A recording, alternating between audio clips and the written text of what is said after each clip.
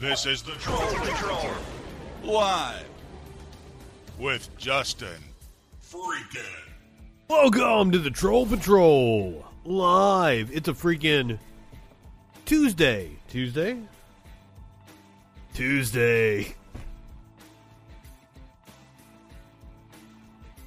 Warlord thinks the CIA is going to save America again.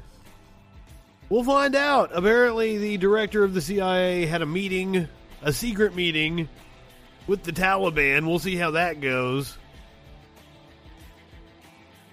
The Taliban spokesperson says they need to stop trying to go to the airport.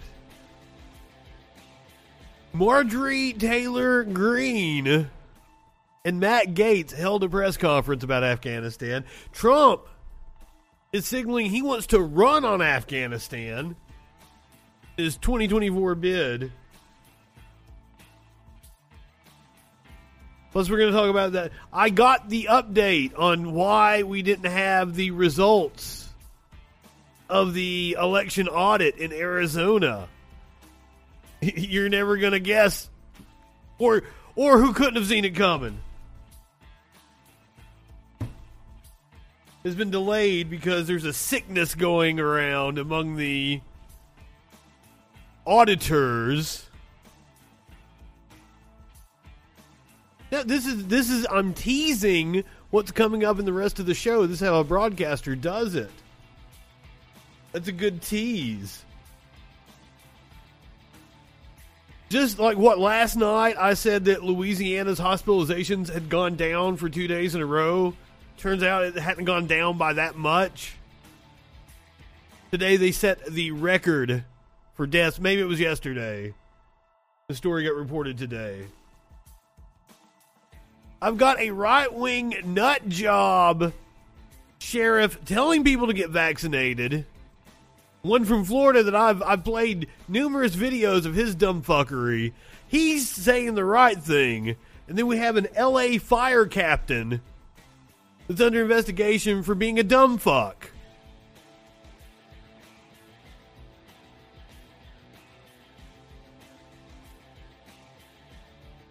The whole Trump thing, I can't figure it out.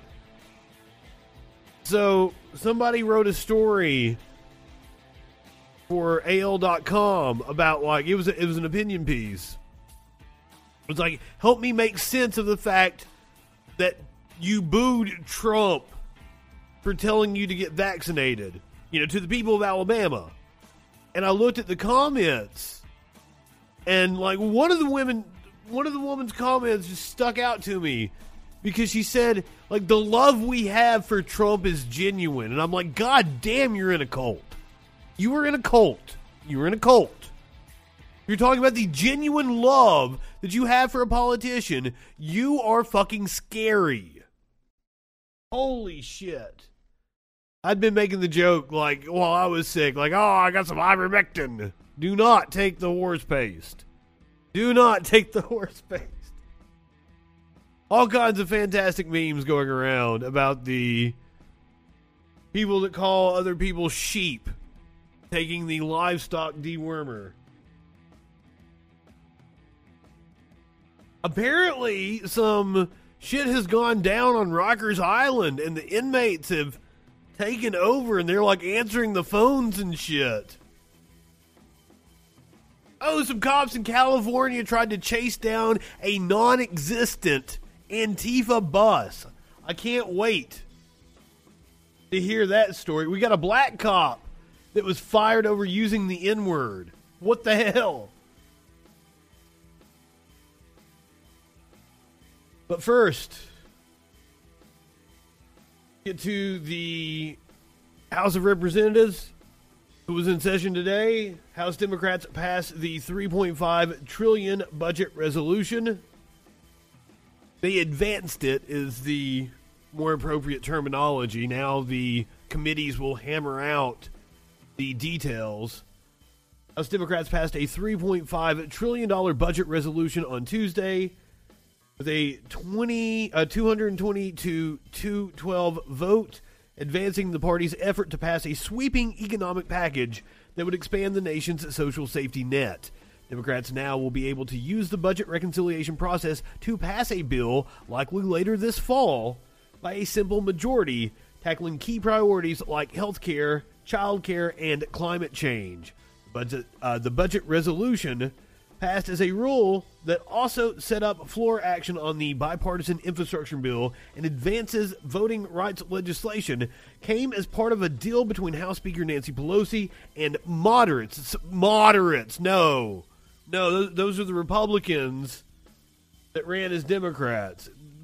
We're not moderates. I take issue with Axios' terminology here. The budget bill is one part of a process set up to enact President Biden's landmark domestic legislation. The reconciliation process means a bill can pass without support from Republicans who have already voiced their oppositions. Yeah, thanks, Bernie.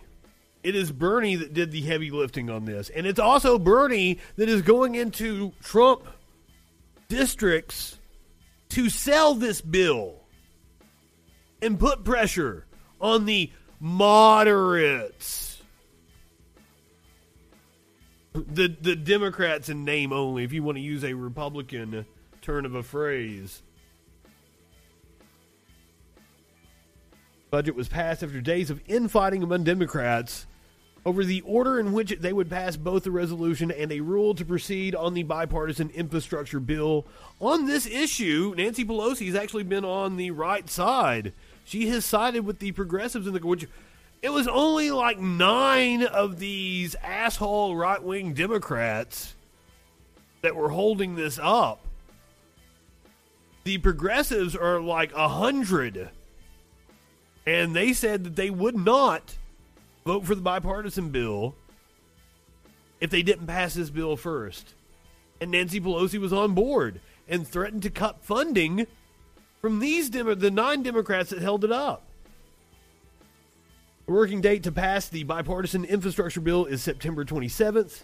It is unlikely that the reconciliation bill, which is still in the process of being drafted through different congressional committees, will be written by then. Senators Kristen Sinema and Joe Manchin have publicly expressed concern over the price tag of the reconciliation bill, and their votes are critical to passage.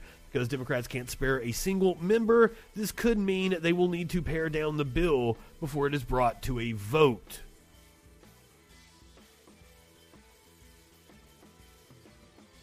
Something must be out in my backyard because Smokey is going nuts over there. Hey, buddy. Town Hall, which is a far-right online publication, wrote a piece praising Kyrsten Sinema. One Democrat is a hell no on the left's left. And notice the framing. This is the kind of bullshit that right-wingers read, and they'll tell you that NPR and NBC is biased. But just look at the shit. How they frame everything. The left's $3.5 trillion reconciliation bill. Senator Kyrsten Sinema is quickly becoming my favorite Democrat. We probably don't agree on much, but she's not gone full communist like other members of her party. Her line seems to be, I'm a liberal, just not nuts like you people. They're even putting it in quotes. No, I didn't have... Oh, it's one quotation mark. I was it's almost like he even put it in quotes as if she said it. I'm okay with that. I also like how she will do what she feels is best for her state and the country, and Chuck Schumer has no sway in the matter. That's weird. The other wild card is Senator Joe Manchin, who walks a careful path, being a senator from a now deep red state. Sinema has made her position clear. She's a no vote on this $3.5 trillion lefty boondoggle package. Lefty boondoggle package.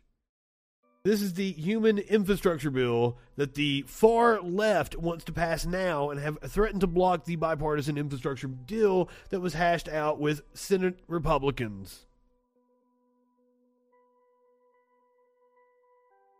Town hall goes on. This is Matt Velasquez, Matt Vespa. There we go.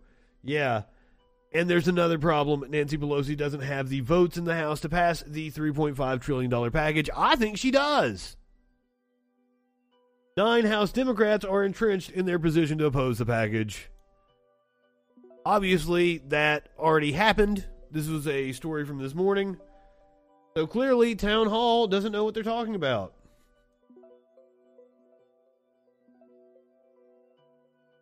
How party politics works. I'm sure Nancy Pelosi either gave in or she threatened to withhold funding. She gave them something for their vote. Or maybe she did play hardball. Also, passing the House. Major bill to restore the Voting Rights Act passes with no Republican support. U.S. House passed a major bill that would restore 2 key sections of the Voting Rights Act and rebuff much of the Supreme Court's election jurisprudence over the past 15 years. The John Lewis Voting Rights Advancement Act, named for the former Georgia congressman and civil rights leader, passed along party lines with the votes of 219 Democrats and no Republicans on Tuesday. House returned from its August recess to pass that legislation and the resolution that will serve as the blueprint for the Democrats' $3.5 trillion budget plan, which is like one of the only major investments we've had in this country. We had a little bit of spending coming out of the Great Recession early in the Obama administration. This is the first real investment in this country in like fucking 35 years. Voting rights bill was carefully crafted to focus on combating the judiciary's narrowing of key voting rights protections, as in contrast with the For the People Act, congressional Democrats' wide-ranging voting rights and democracy reform package that has earned much of the focus on Capitol Hill this year and was filibustered by Senate Republicans in June.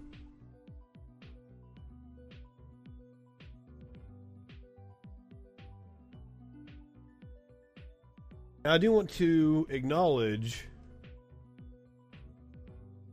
before we get into some of the heavier stuff we're going to talk about tonight, there is a new governor of the state of New York. Andrew Cuomo left.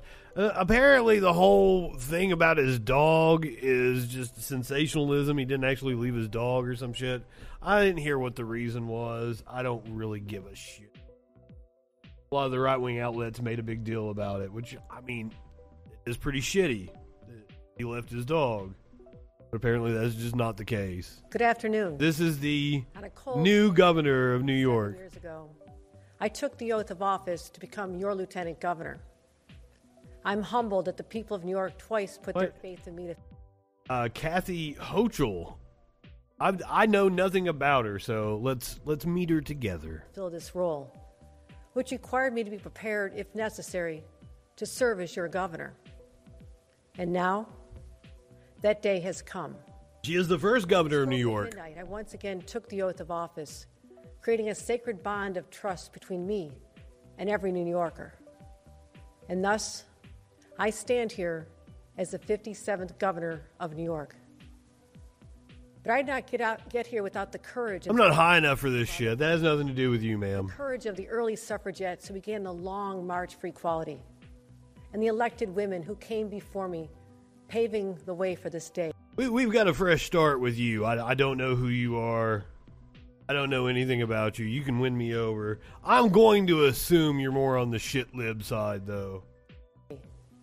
They taught me resistance and the courage of my grandparents as teenagers fleeing great poverty in Ireland in search of a better life. They taught me perseverance and the courage of my mother, who, despite growing up in an abusive home and losing her own mother at a young age, raised 6 children in Buffalo, all while engaging in social and racial justice movements. Together, we founded a home for survivors of domestic violence when she was 70 years old. I want this dude to be governor of New York. I think he would do a much better job than any other politician they have. This guy right here, the American Sign Language translator. She taught me empathy. And the courage of my dad to dream big for his family, making steel by day and getting an education at night, and leaving it all to join a tech startup. Oh, there's some really cool ones that go along with the rappers. He It's taught like me to be a risk taker. YouTube videos that have gone viral. Family. I'm with you, Dip. And children, Will and Katie, to encourage me to pursue my passion for public service, despite countless hours of my absence.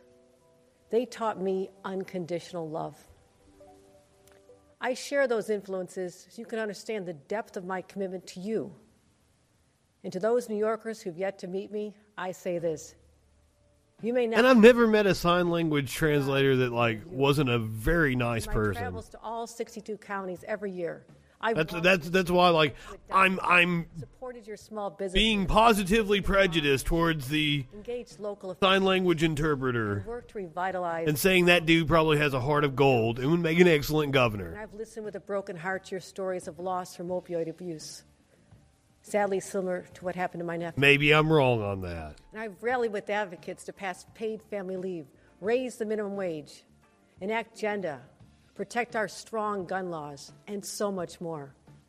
And I've been in the trenches with local health leaders and officials battling the pandemic day after day. Yes, ma'am, you've got a hell of a task ahead of you. I've embraced and internalized the hopes and dreams of 20 million people who share the name New Yorkers. And I want you to know you are heard. And I'm ready to get to work as your governor to solve the big problems that this state faces. Good on you. You have a hell of a task ahead of you, because if you guys have been paying attention to the COVID map, it's just gone redder and redder. Because New York was in good shape a few months ago, and just the red has moved upward and upward. Apparently, cases tripled in South Dakota here in the 2 weeks following the Sturgis rally. We'll talk about COVID here in just a second. But first, Afghanistan. Let's talk about Afghanistan. I served in Afghanistan as a U.S. Marine twice. Here's the truth in 2 sentences. Hear what he's got to say.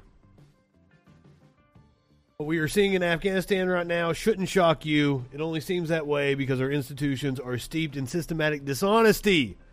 It doesn't require a dissertation to explain what you're seeing, just 2 sentences. 1, for 20 years, politicians, elites, and D.C. military leaders lied to us about Afghanistan. 2, what happened last week was inevitable, and anyone saying differently is still lying to you. That has been my problem with the coverage. And apparently Biden's done a good job of actually evacuating people. They got 16,000 out yesterday.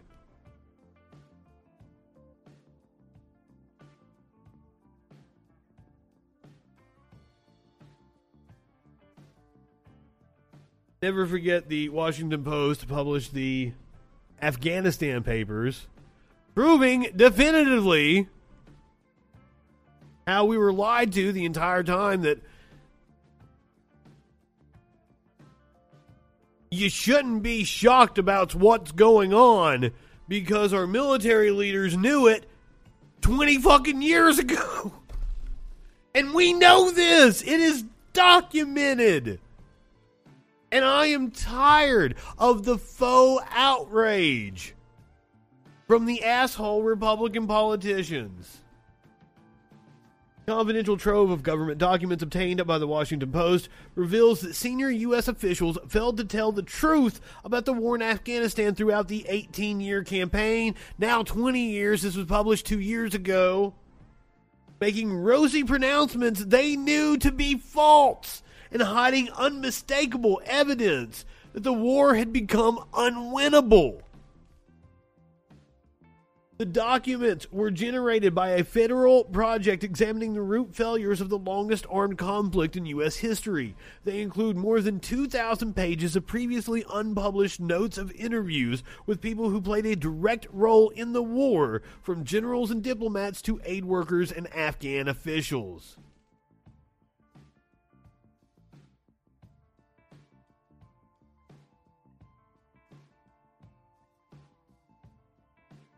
It's disgusting. and the imperialist propaganda in the news from all fucking outlets. I saw it, so I almost threw it on my rundown.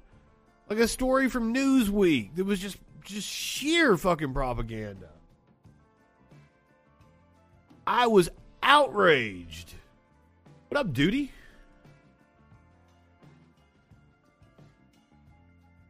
But keep that in mind as we go through these next few stories. Taliban spokesperson, we are not in favor of allowing Afghans to leave. Taliban spokesperson Zabihullah Mujahid said Tuesday that Afghans should stop attempting to reach Kabul's international airport and reiterated that the militant group would not agree to extend the August 31st deadline for U.S. troops to withdraw. The evacuation effort has ramped up significantly over the last 48 hours, but giving Mujahid's statement that we are not in favor of allowing Afghans to leave, the window to complete the operation could soon begin to close. And I want to make it perfectly clear. As I said last night, I don't want to be callous to the situation. I am all in favor of getting as many fucking people out of there as like a lot of the media has been focused on like just the people that helped the war effort. No, anybody that wants to leave Afghanistan, bring them the fuck here. I'm all about it. Give them Montana. Give them one of the Dakotas. Just go ahead, give it away to them. Well, I mean that. Yes, we are negotiating with terrorists again, but I mean, the Taliban is the government of Afghanistan. And, I mean, not the recognized government, but that's who runs the fucking country, so it makes sense to negotiate with them.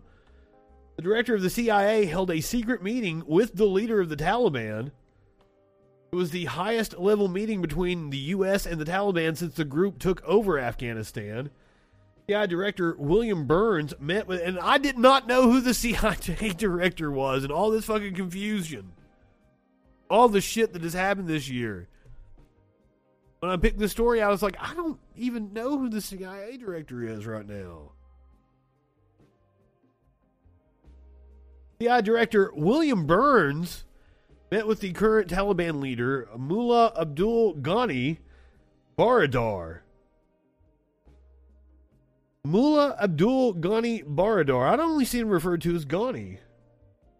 Mullah Abdul Ghani Baradar. Monday in Kabul, the highest level meeting with the group since it seized Kabul just over a week ago. Burns flew to Kabul Monday in secret for the meeting, reported the paper, with Baradar, who acted as the Taliban's top negotiator in talks with the Trump administration to set the terms of the American withdrawal agreement. Burns, a respected diplomat, is the highest-ranking U.S. official to meet with the Taliban since last weekend's abrupt collapse of the U.S.-backed Afghan government of President Ashraf Ghani. Oh, maybe that was the Ghani I was thinking of. Maybe I'd never heard of this Baradar guy. Close confidant of Taliban founder Mullah Muhammad Omar, Baradar was arrested in Pakistan in 2010 in a joint operation between the CIA and the ISI and held for 8 years at the American prison in Guantanamo Bay, Cuba, before being released in 2018. In 2020, he personally negotiated the final steps of the peace deal between the U.S. and the Taliban with Secretary of State Mike Pompeo, and the two men were photographed together. With tens of thousands more foreign citizens and Afghans granted humanitarian visas waiting to escape Taliban rule, Burns can be expected to have discussed the promised August 31st deadline to withdraw that the Taliban have thus far refused to extend among multiple urgent subjects. With thousands of visa holders and citizens of their own still at large in the country, Britain, France, and other U.S. allies in the region have requested an extension until the airport, which would return to Taliban military control on the 1st of September, can be fully cleared of people fleeing. Thousands more Afghans, many of whom worked as interpreters or served in the Afghan military, have thronged the airport gates, which are guarded by a confusing mix of Taliban, Afghan National Army, and foreign military forces. Biden is said to be considering a decision on extending the mission into September and could make an announcement as soon as Tuesday, according to American media reports. I had not seen that as of just a couple of hours ago. But now a couple of people did issue statements on Afghanistan. They are Representatives Green and Gates. Briefers have concluded they're now taking questions, and it's very clear to me that these people had no plan. We're getting an operational briefing for people who were not prepared for the operation. That is, the committees in Congress received a intelligence briefing today. The current situation in Afghanistan is very dissimilar to 9/11. In 9/11, there were a variety of things that broke down throughout the intelligence community that had a tragic... I would like to take this opportunity to once again ask, why is Matt Gaetz still in Congress? One flawed assumption, that the Afghan government and that the Afghan military would ever fight. We send the Department of Defense off for thousands of studies in the National Defense Authorization Act, and they appear to have studied everything except what actually happened, which was... Weed! I can smoke again! This is a total failure of nation building. It's a total failure of neoconservatism, and it's our hope that going forward we'll actually get a team in place that knows what the hell is... That's what I'm saying, Curiouser. That group of people, they didn't know what was going on beforehand. They had this flawed assumption that the Afghan government would fight, and it's particularly frustrating. I wonder how the Cuban boy thing is working out now that Gates married his woman. They got hitched over the weekend. To continue to hear the intel professionals tell us a different thing than Welcome, RB. officials.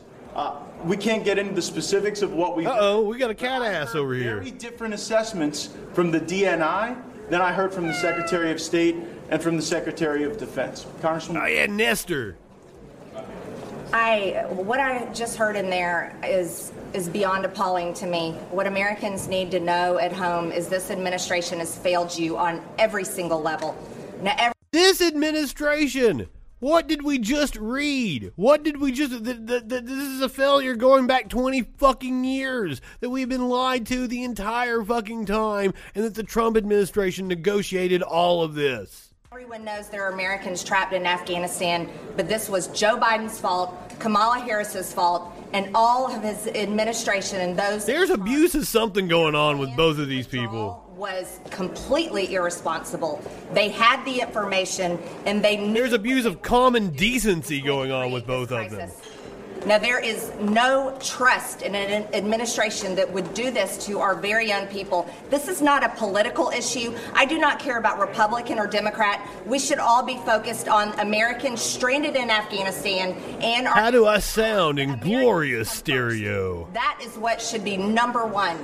I'm also purely disgusted at Nancy Pelosi and the Democrats calling us back here to talk about passing bills when our sole focus should be on getting Americans out of Afghanistan.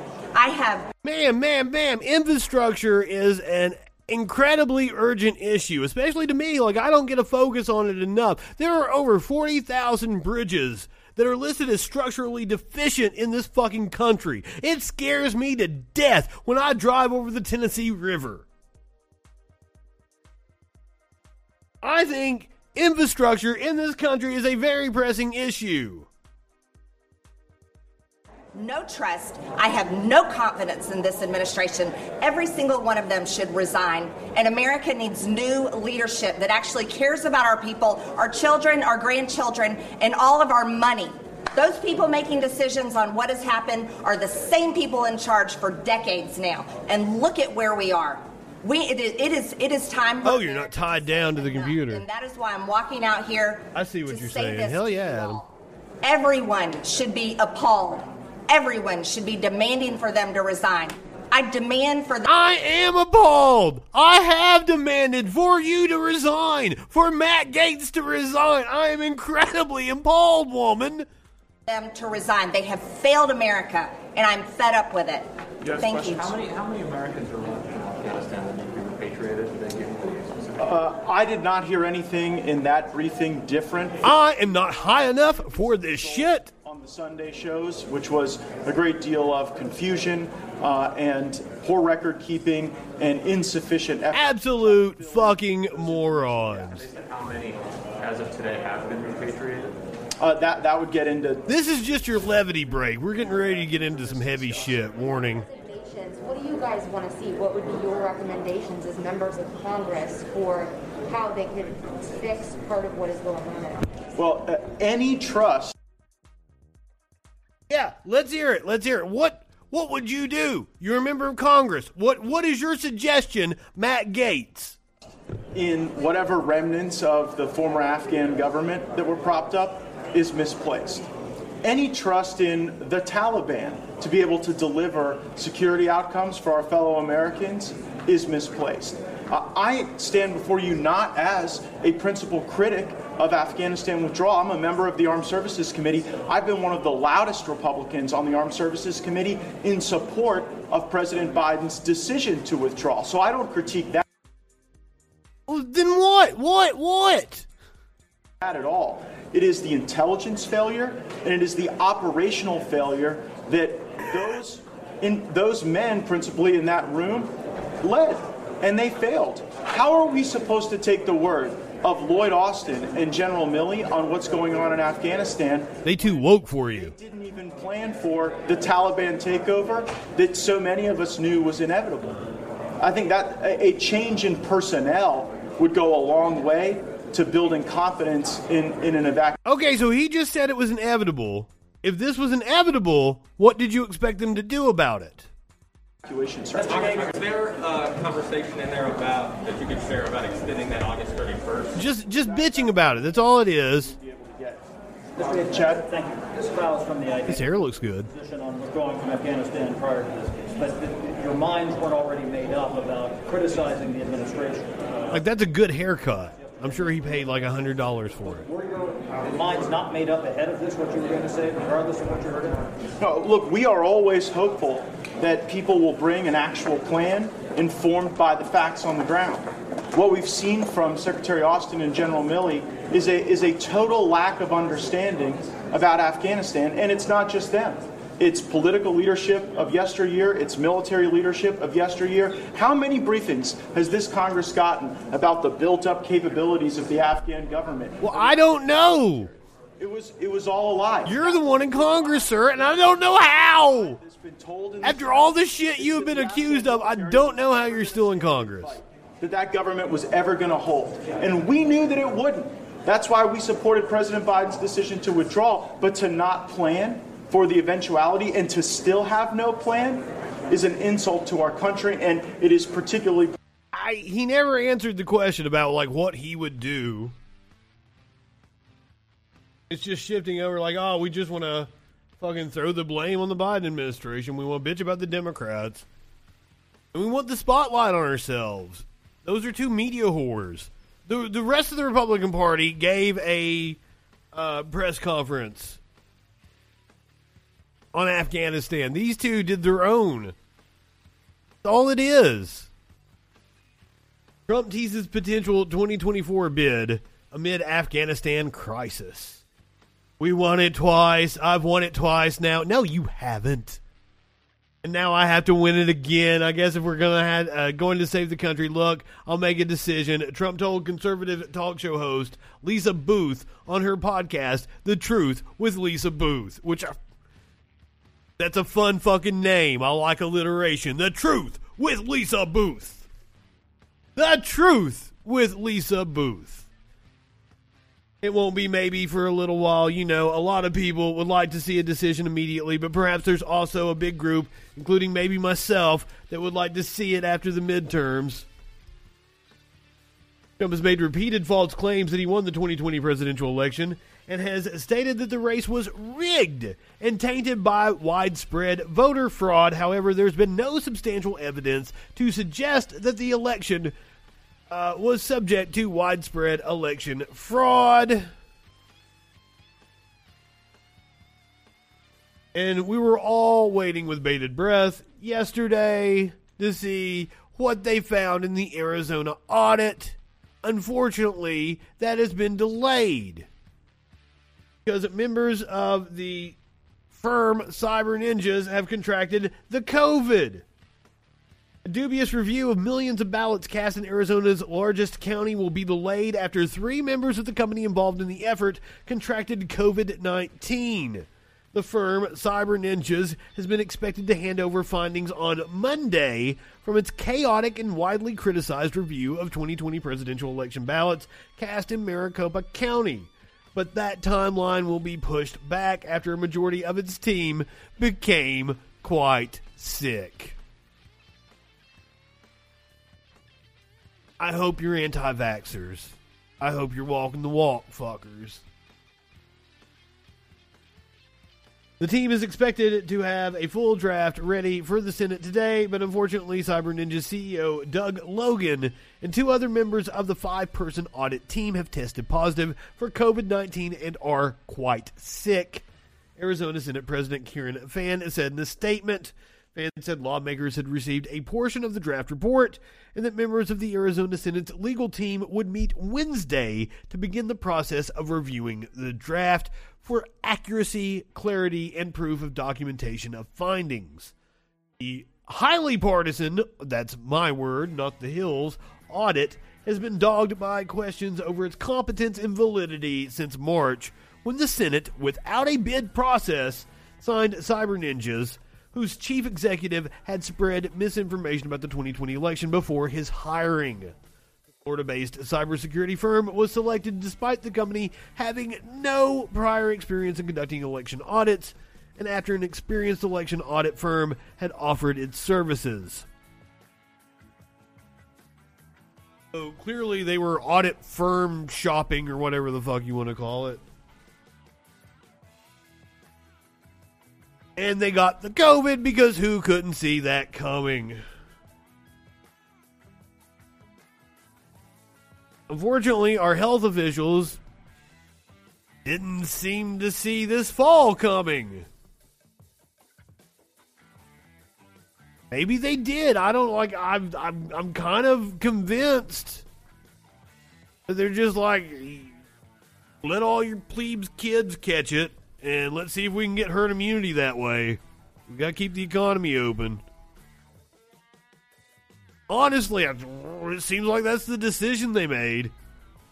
We're not going to try to contain it at all. Now, Fauci was on with Anderson Cooper, I guess last night, saying that he hopes we will be able to get through this by the spring. If the majority of Americans get vaccinated, quote, we could start to really get some good control over this as we get back into the fall of 2022, a year from now. Is that the best case scenario?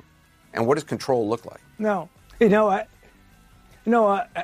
Anderson, I have to apologize. When I listened to the tape, I meant to say the spring of 2022, so I did misspeak. And in the conversation with Mary Louise Kelly, she was saying, when do I think we're going to start to get some control? I said, if we can get through this winter and get really the majority, overwhelming majority of the 90 million people who have not been vaccinated, I hope we could start to get some good control. But that right there, the head of the National Institutes of Health is telling us that we have no control over the spread of a deadly virus through our country. Isn't that like burying the lead there? In the spring of 2022, the people who are unvaccinated now, that 90 million people, get them vaccinated. I think we can get a degree of overall blanket protection of the community that as we get into the early part of 2022, getting through the winter, which could be complicated by influenza, by respiratory syncytial virus, that as we get into the spring... Yeah, the RSV is spreading through children right now at a time it doesn't usually spread, apparently. That we were hoping we could do. Restaurants, theaters, that kind of thing. But again, there's a big caveat there, Anderson. This is a very wily virus. We thought we were going to have that degree of freedom as we got into the 4th of July and the summer. And then along comes a sucker punch with the Delta variant, which is extraordinary in its capability of spreading from person to person. So we hope we'll be there at the time frame that I mentioned, correctly being the spring of 2022. But there's no guarantee because it's up to us. If we keep lingering without getting those people vaccinated that should be vaccinated, this thing could linger on, leading to the development of another variant, which could complicate things. So it's within our power to get this under control. And what percentage? And that is to get vaccinated. Now I'm just starting to hear like health officials talking about different variants forming, which has been like my concern all the fuck along. Here's the data. I've got one of these right-wing morons hanging out in the room watching right now. Here you go. Here's the fucking data. Unvaccinated, 29 times more likely to be hospitalized with COVID-19. CDC study says. Infection and hospitalization rates in late July were 5 and 29 times higher, respectively, among unvaccinated people in Los Angeles County than the fully vaccinated, according to a new report out Tuesday from the CDC. Hospitals and state health officials have been warning that the spike in COVID-19 hospitalizations is mostly attributed to unvaccinated adults. Still, the data, which shows 1/4 of Los Angeles infections were among the vaccinated, coincides with another CDC report out Tuesday that also shows the waning vaccine effectiveness against the Delta variant. The CDC looked at a cohort of frontline healthcare workers and determined that the vaccine effectiveness had gone down to 66%, independent of time since vaccination. Last week, the agency released initial reports on vaccine effectiveness, including one on adults in New York, with vaccine effectiveness declining from about 92% in early May to nearly 80% by late July. Welcome, Cricks.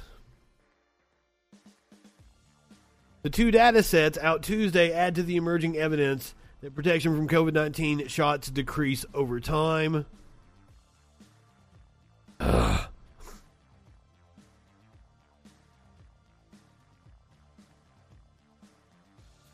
And that's yet more fuel for the fire for the anti-vaxxers to be like, oh, the vaccine don't work. No, motherfuckers.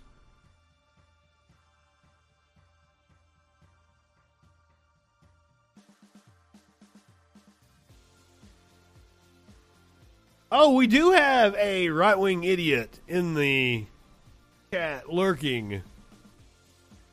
I hope you've enjoyed getting educated. Proof is in the pudding, as they say. The CEO of Pfizer also warning about variants. I'm predicting it now. There's going to be a Alabama variant, a Louisiana variant, a Florida variant. We will see it. The first pharmaceutical company to get full FDA approval of its COVID vaccine. President Biden, they don't understand statistical analysis at all. No more reasons to delay. If you're one of the millions of Americans who said that they will not get the shot until it has full and final approval of the FDA, it is now happening. The Florida man variant, I love it. You've been waiting for is here. It's time for you to go get your vaccination. And get it today. The FDA approval is the gold standard. And as I just said, now it has been granted. I actually saw a friend get vaccinated yesterday. I was like, I can't believe you hadn't been vaccinated this entire time. Were you waiting for the FDA? What? It's great to have you here with us today. Congratulations to you and your company. The utmost concern for anybody when they look at taking a vaccine is to understand. Get the fuck out of here, dude. I don't care. Explain the scope and scale of what you have done to try to get to this point of getting full FDA approval. Thank you. It's a great honor to be in your show, Dana. We have done a submission to the FDA that has an unprecedented magnitude. Just to give you an idea, the file that we submitted to the FDA was composed by 360,000 pages. 360,000 pages of data. I don't think there is any other medicine in the world that have been studied so intensively, not only in controlled clinical trials like the ones that we presented to the FDA.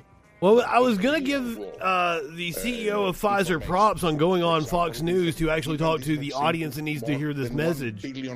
We have given more than 1 billion doses of this vaccine. But as racist as they are over there, I don't know if that doesn't backfire with the fact that he has an accent. But then again, he's got a white country accent. 9% of the population is in computerized systems.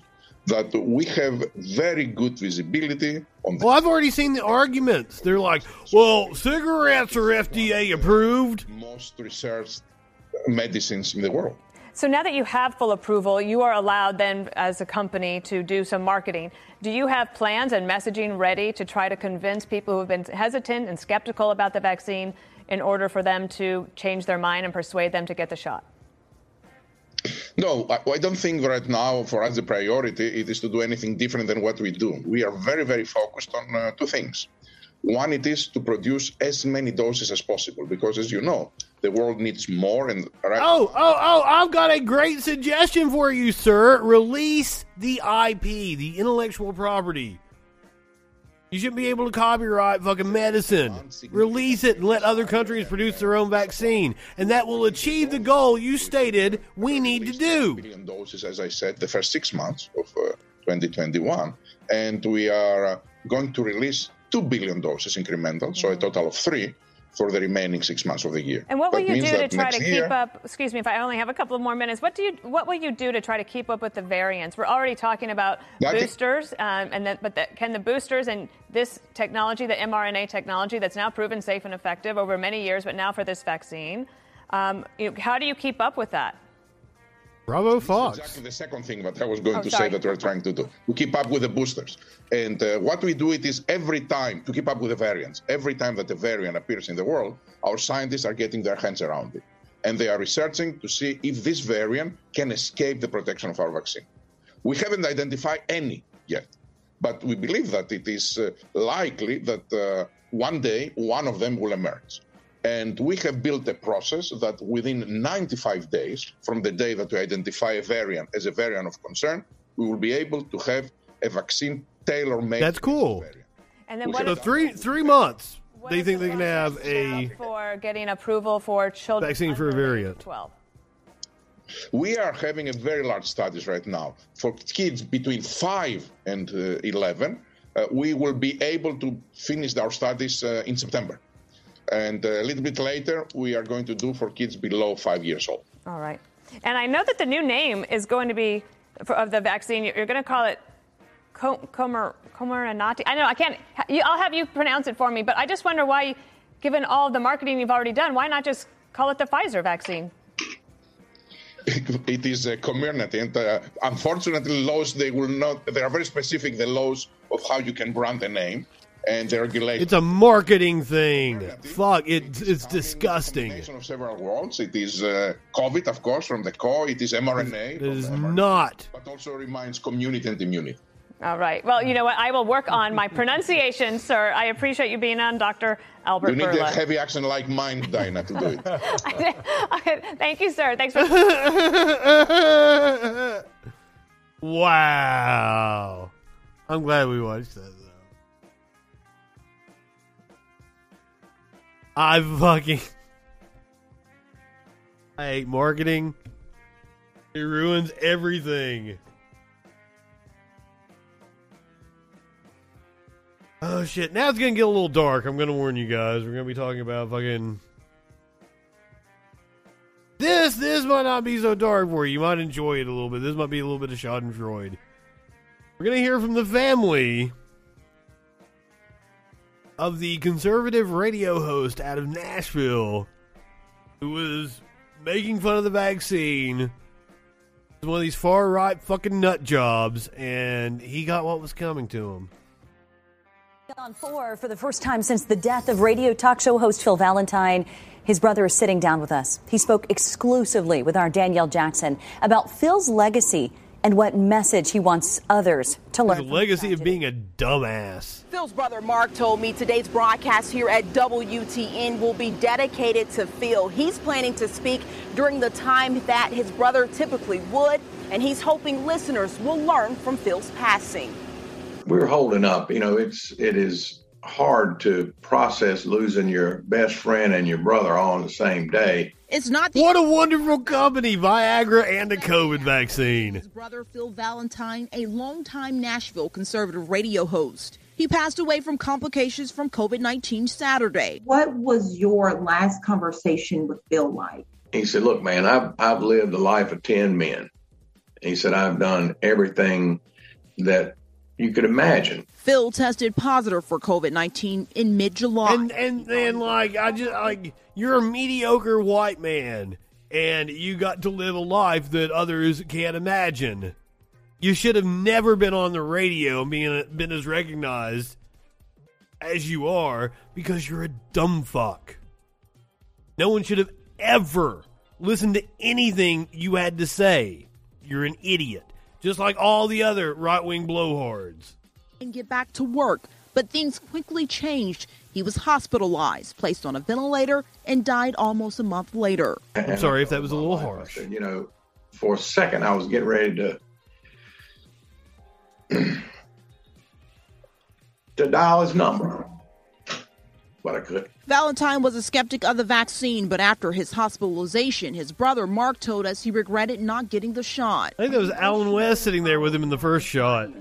Well, the problem is, Danielle, is the science is all over the place. That's what I'm just saying. You know, oh my God, this dude still, no. The science is not all over the place. This fucking confusion is coming from bullshit artists like your fucking brother, who should have never been on the fucking radio.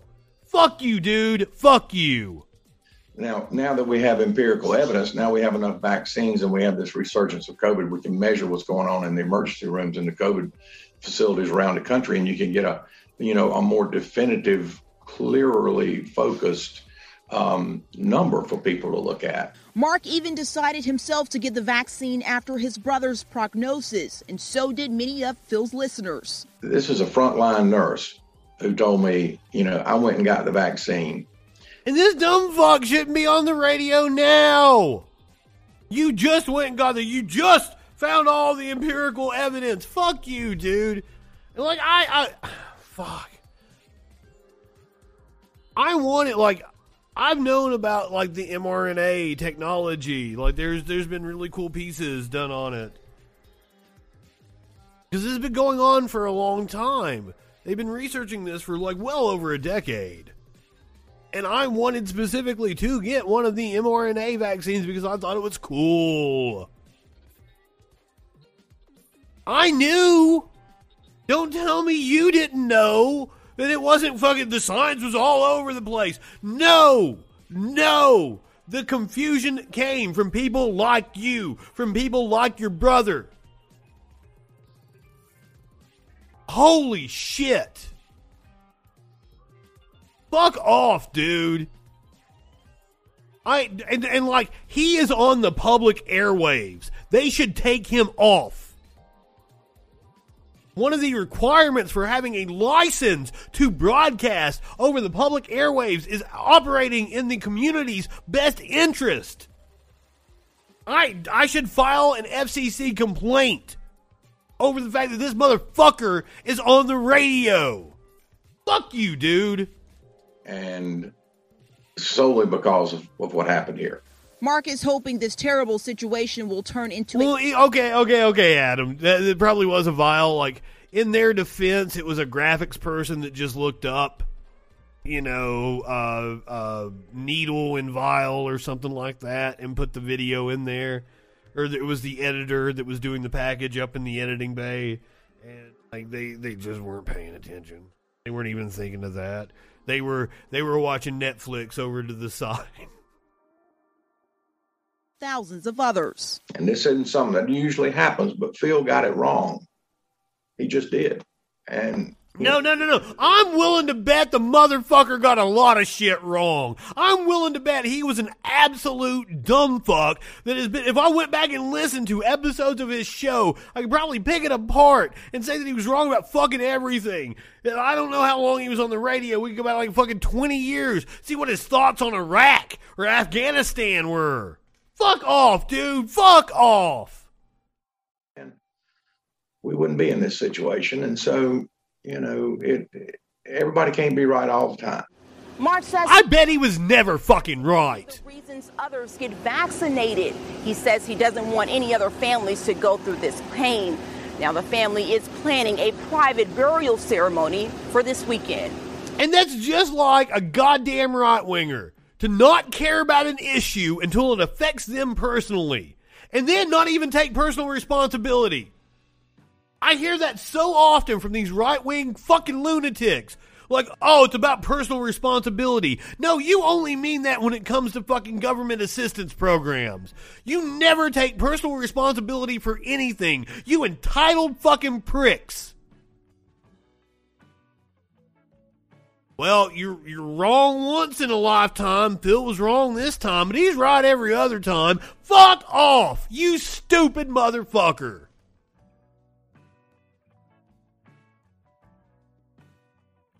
I'm not high enough for this. Fuck.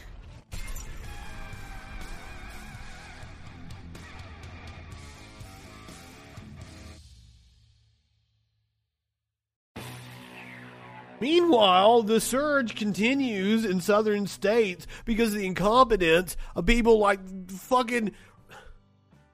That's what... It bothers me that these dumb fucks are taking advice from radio hosts and Ben Shapiro and Tucker Carlson. No, motherfuckers.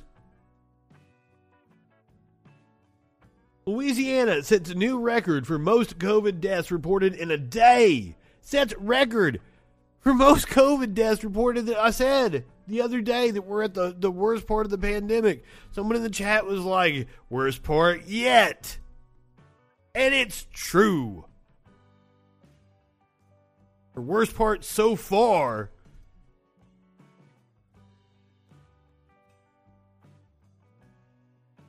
Tuesday's spike in deaths moves Louisiana past another grim milestone. More than 12,000 people in the state have died since the first case of COVID-19 was reported. There was a Saints game last night, by the way. I think they required vaccination. Yeah, they did.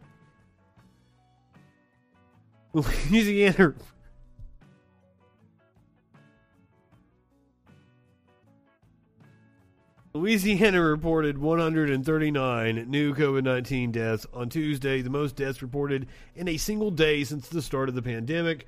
The previous record for most deaths in a single day was 129 reported on April 14th, 2020, according to the Louisiana Department of Health. Tuesday's spike in deaths moves Louisiana past another grim milestone. COVID-19 hospitalizations increased by a net of 18 patients on Monday. I did the story last night. I'm like, in Louisiana, hospitalizations have gone down 2 days in a row. Encouraging.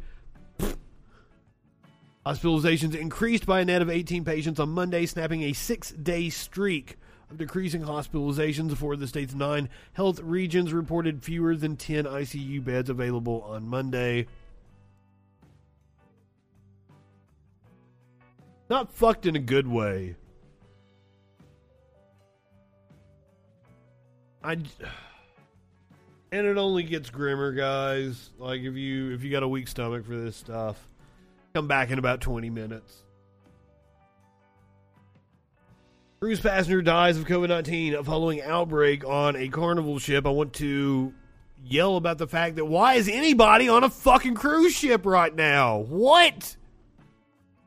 Why are they even allowing cruise ships to go out right now? Wow.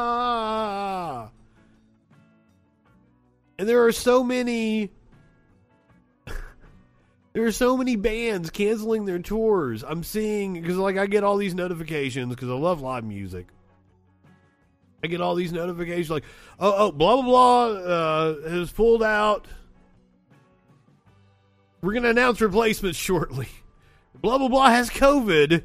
We're going to announce replacements shortly. Like, why are you trying to continue? It takes government action. There has to be an official lockdown and a payment plan and a moratorium on mortgages and rent put in place in order to cut down the spread. You can't force people to go out and go to work.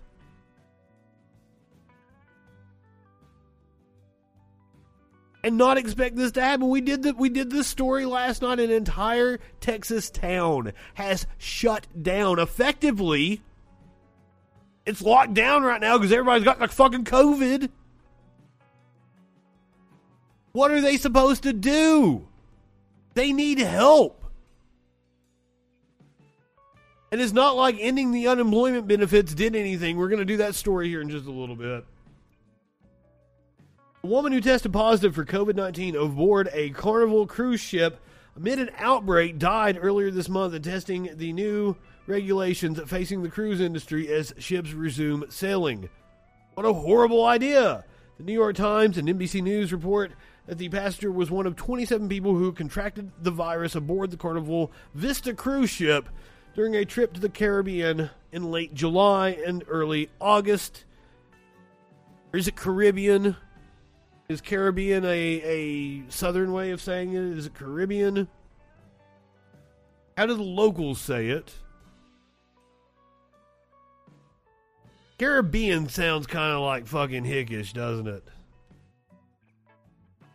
I mean, if you want to look at it that way, you can talk. There have been books written on how Renaissance has come out of pandemics. Because like it's a good culling of stupid people.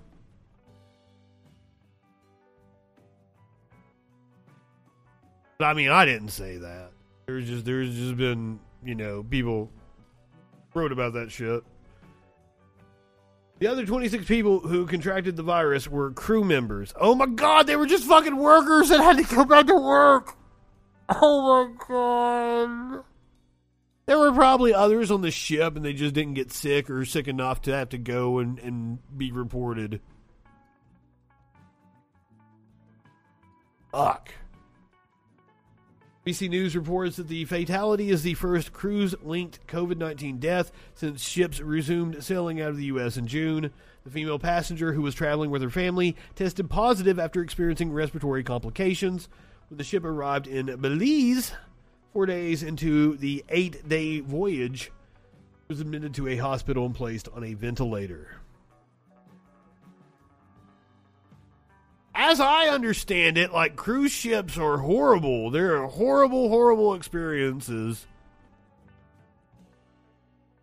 Where they're, like, packing as many people as they can on there to make as much money as they can. The passenger was later evacuated to Tulsa, Oklahoma for further treatment. However, the Times reports that the passenger died on August 14th, about 2 weeks after the ship departed from the U.S. The Times reports the passenger was 77 years old. Why? Why are you a 77-year-old woman going on a cruise in the middle of a global pandemic?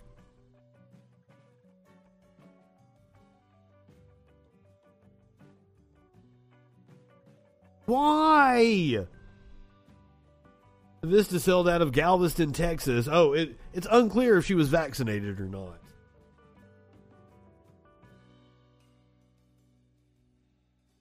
Oh.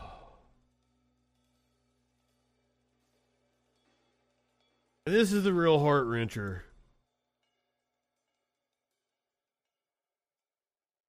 Pregnant nurse passes with unborn child due to COVID-19. Oh, and they had a couple of like really cute puppies too. Pregnant nurse at Ascension Sacred Heart in Pensacola, Florida, along with her unborn child, passed away due to COVID-19. Haley Richardson, 32, died within 3 weeks of catching the virus. And family and friends, as well as her co-workers at Ascension Sacred Heart, are devastated by the loss.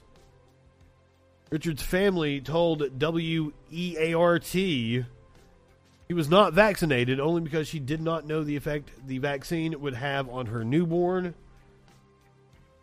Richardson leaves behind her husband and their daughter. Apparently, you pass on your antibodies to your child. We now know that. That's super fucking cool. It's safe for a pregnant person to get vaccinated. That has been verified. And you can pass the antibodies on to your child. I mean, I'm a little more understanding of a pregnant woman.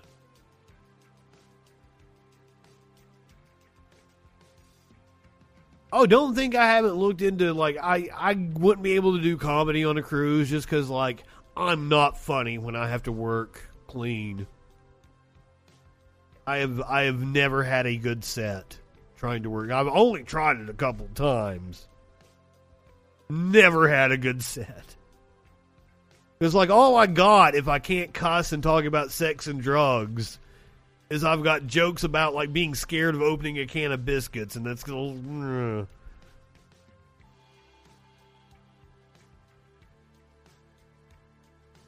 But I had looked into, actually, because I thought it'd be cool to go and do sets on a cruise, but not family friendly. Oh, she had a cute little girl. One of Richardson's friends said Monday that she came down with the virus just weeks ago. Said Richardson's symptoms started out like a sinus infection before she quickly began losing oxygen. Richardson was then admitted to a hospital in Mobile, Alabama, and I said it correctly. Till Friday, because you say it the way the locals say it. Till Friday when she lost her battle with COVID-19. I don't know. I think it'd be kind of cool to. It's a story to tell. Pirates are just working men. I feel like I could have some kind of cool experience like Archer with the pirates. Maybe I could become the Pirate King. Speaking of pirates, one of the shittiest sheriffs in all of America is actually saying something that makes some fucking sense. We did the story last night about all the cops that are dropping dead because they're right-wing dumb fucks and they believe the idiots. They're riding around in their cruisers listening to Phil Valentine and shit. And they're getting misinformation. This is Sheriff Grady Judd. He's the one that was putting signs up in people's yards. He's been involved in a couple of high-profile cases. Like, this dude's a real asshole. But he's correct on this one. The virus is real, and it's deadly. And Christopher is the poster child for how deadly it is. He was only 32 and healthy. Bill Valentine was that right-wing radio host that we talked about his death. We heard from his brother, and I got really fucking pissed off. Because he should have never been on the radio in the first place, because he was a dumb fuck. And now he's not with us any longer. I have the vaccination. I encourage everyone to get the vaccination that's eligible. My wife and I got the vaccination day one when we were eligible. And you know what? I had 4 direct exposures in a 3-week period. One of the people that I was exposed to sat right in that chair. He's currently in the hospital in serious condition. Another one that I sat next to the week before that died. I was at a Florida Sheriff's Association meeting, sat with him, had breakfast, talked about the old times, and 2 weeks later he was dead from COVID. Wow. Other exposures in addition to those 2. So when I say this, I say it from my heart. Listen to the doctors. Don't listen to the politicians. Get your vaccine. It's not really the politicians. It really is like AM radio and the fucks on Fox News and Newsmax, OAN, and the politicians echo that shit because it's what they're fucking trained SEAL followers want to hear. They just feed it back to them in this regurgitated loop.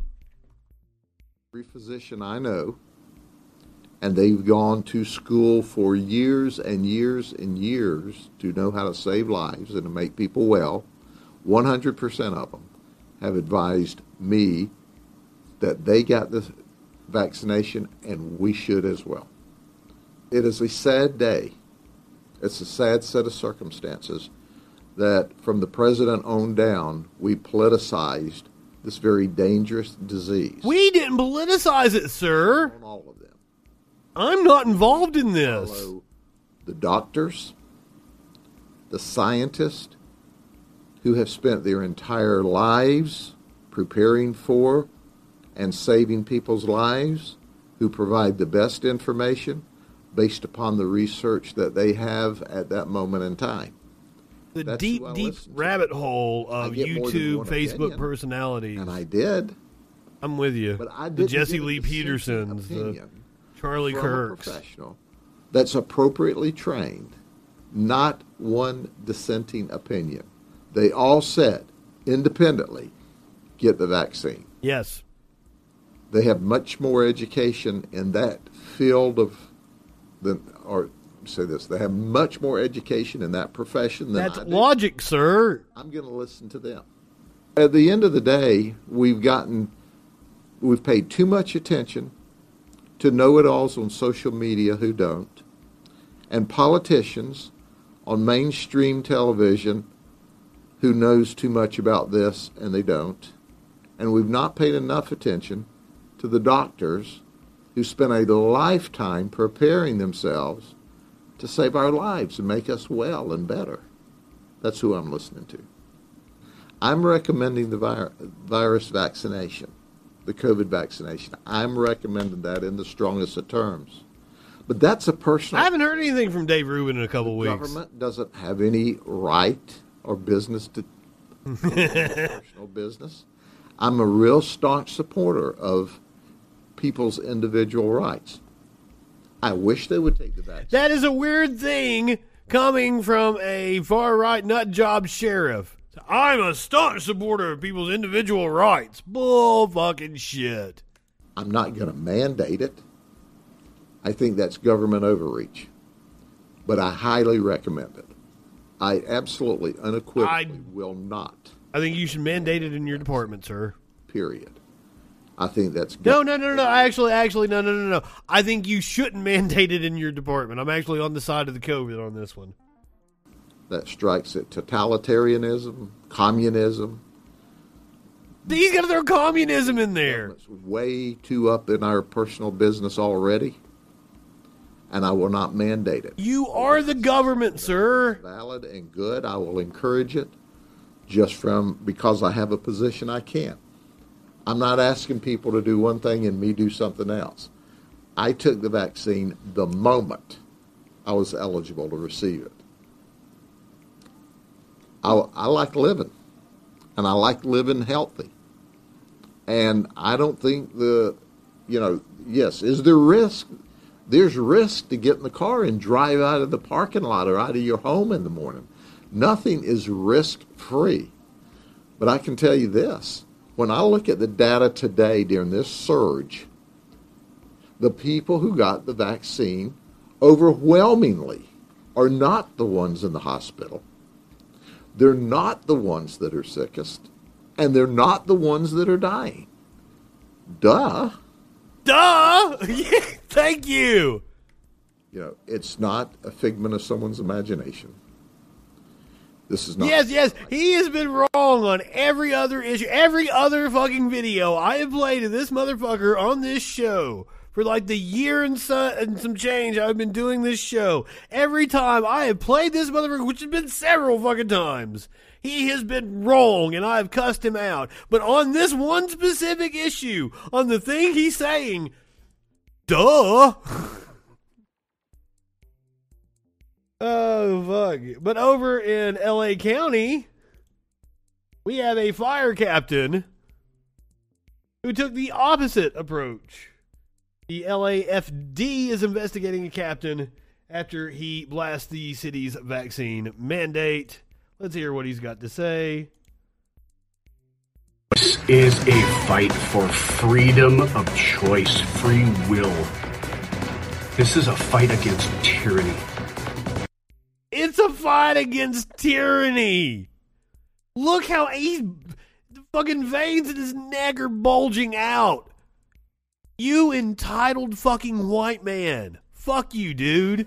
Outrage being voiced online over vaccine mandates. A local fire captain in uniform posting his feelings about mandatory vaccines on social media, just as the FDA fully approves the Pfizer vaccine and people are lining up to get a jab at a local nighttime clinic. We have live team coverage beginning with our reporter Leanne Suter. Leanne.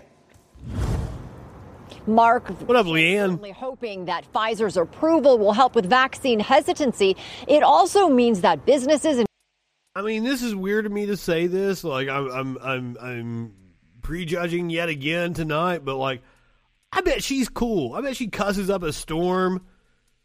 I bet she'd be fun to play poker with. She probably sits there with like a fucking cigar in her mouth. Like, she looks like she's cool as shit. government agencies can move forward with vaccine mandates, and that has some promising a fight. When will this tyranny stop?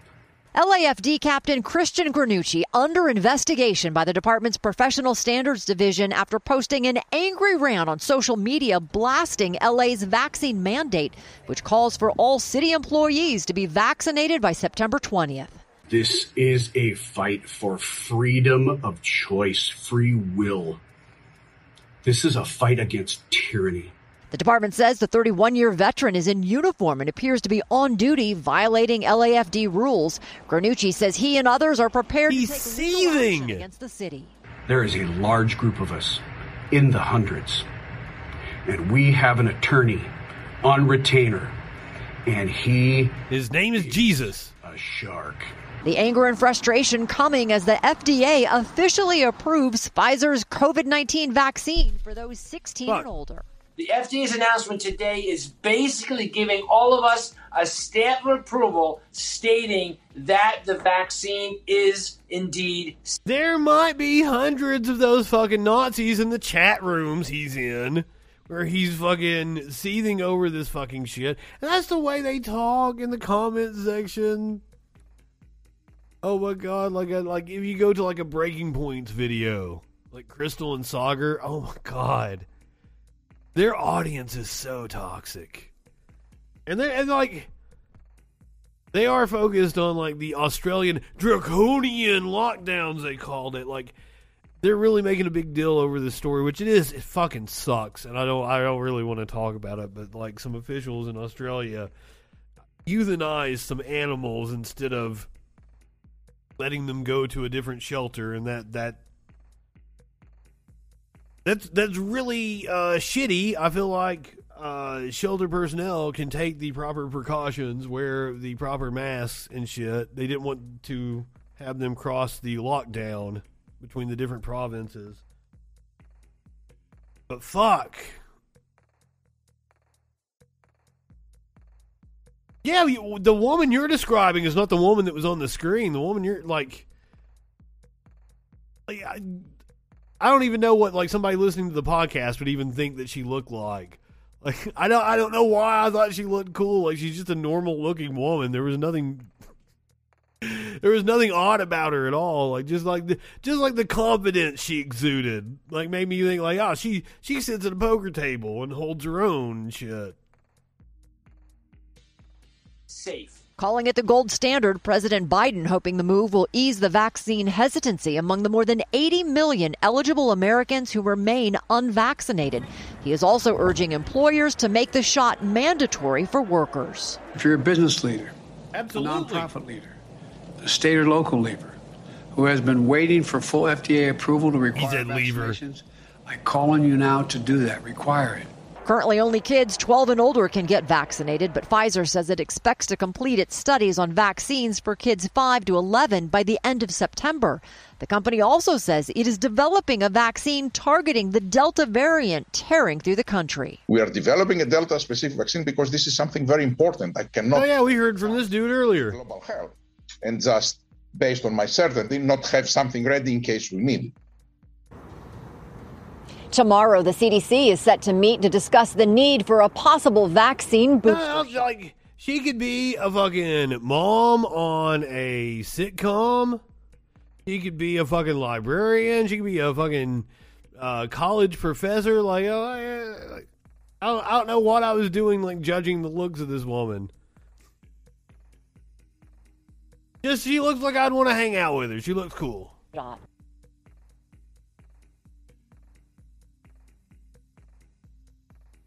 I'm an idiot. Sticking in L.A.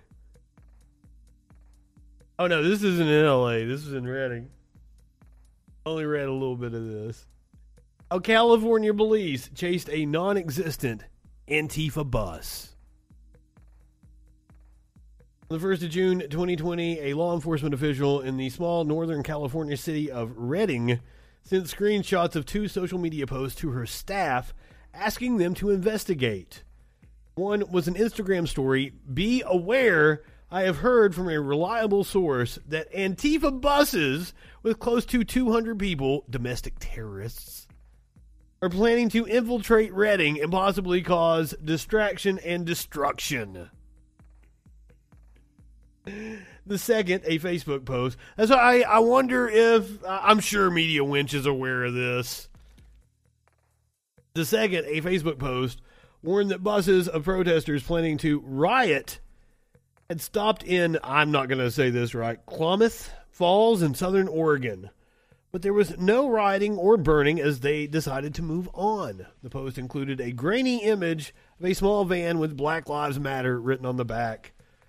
Elizabeth Barkley, the chief of the California Highway Patrol Northern Division, which covers rural parts of the state just south of Oregon, asked her colleagues to look into the claims and notify our allied agencies in town. 90 minutes later, another CHP official forwarded the message to officers saying, the thought is these buses are roaming, looking for events to attend and possibly cause problems. 15 minutes after that, a CHP sergeant told a listserv of commanders that possible Antifa buses are heading to Redding, adding that the agency's Tactical Alert Center had been notified. The official said that CHP aircraft operations were now actively trying to locate a vehicle on the freeway.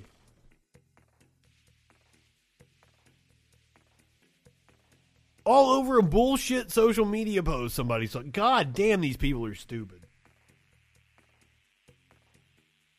The sheriff of nearby Humboldt County, William Hansel, shared the information with his entire staff, saying, be on the lookout for Antifa buses from Oregon.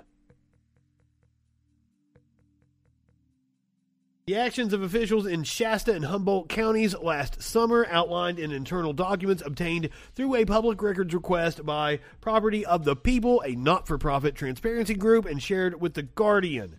They show how officers in these rural counties, known for weed farms and hiking and overwhelmingly white, were swiftly duped by unfounded allegation about Antifa buses threatening to infiltrate the community as the United States wrestled with the death of George Floyd and the Black Lives Matter demonstrations that sprung up in the aftermath.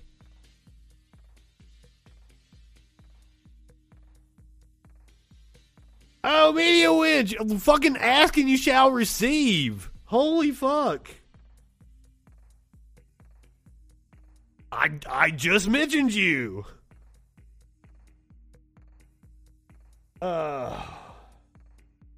Records also show how the agency's response to those unsubstantiated allegations helped spread misinformation rooted in online conspiracy theories. The files were particularly troubling, experts said, because Antifa conspiracy theories have inspired armed right-wing vigilantes to organize in response, sometimes with violent demonstrations.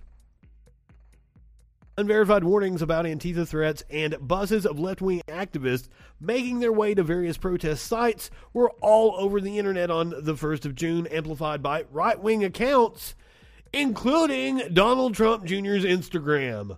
Already that day, NBC News reported that at least some of the rumors were started by a white nationalist group posing on Twitter as Antifa and threatening to move into the residential areas of white hoods and take what's ours.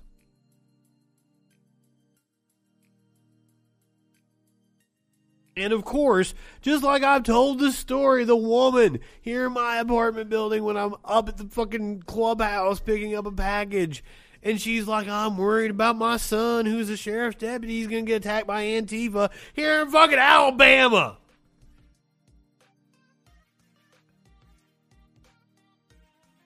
These people eat it up. On the morning of the 2nd of June, however, Hansel, the Humboldt County Sheriff, emailed staff to say he had confirmed with California Highway Patrol that the bus is currently in Redding. He confirmed that the bus is currently in Redding and that California Highway Patrol had a surveillance team monitor. How much money? How much of taxpayers' resources did these dumb fucks waste? At the same time, journalists, disinformation experts, and some law enforcement officials were debunking the Antifa bus rumors across the U.S.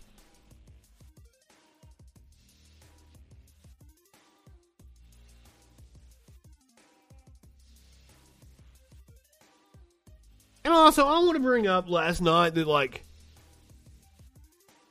disinformation experts, they're talking about these accounts on Twitter that were identifying the people that were at the Capitol riot and matching them up with the crimes that they committed. What in the fuck? Edward Snowden exposed this large surveillance state. We're supposedly, the NSA, the FBI, you have these entire bureaucracies dedicated to this shit. Why are the actual law enforcement agencies dumb as fuck and not able to do their jobs properly? Defund the police, defund the surveillance state, defund the national security apparatus. Fuck! It is clearly useless if they can't even fucking identify and match people with the crimes going on right in front of the fucking Capitol. Right in front of the fucking Capitol. It took fucking Twitter users to figure out the charges to properly charge people with. That's insane. Fuck off. 20 years of this gigantic surveillance state. Suck my dick, fuckers. Still, at a press conference on the 4th of June, Hansel publicly raised concerns about Antifa's threats, saying his agency had substantiated law enforcement reports that Antifa did have people in buses, and suggesting the groups want to disrupt things and want to cause violence. Sounds like you're spreading right-wing fucking propaganda, you dumb fuck. The sheriff, records show, soon received emails from a resident asking why he was continuing to make such claims without a shred of evidence, along with questions from a county supervisor about his comments.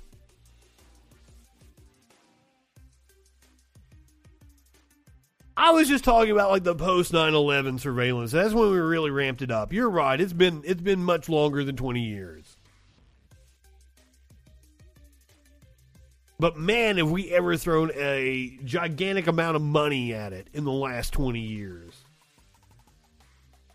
A week later, however, Hansel released a new statement to local media, once again repeating his warnings. CHP confirmed the reports of an Antifa bus or buses. He added that he would continue to share information on radical groups, right or left, that promote violence. As we know, Media Witch can attest to this. There are many right-wing groups in Redding to be worried about.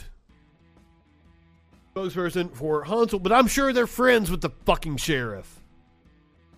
Spokesperson for Hansel told The Guardian the sheriff had made those statements based upon information provided to us by the California Highway Patrol. The sheriff's office, she said, was not involved in the Antifa bus investigations, and no bus was located in Humboldt County.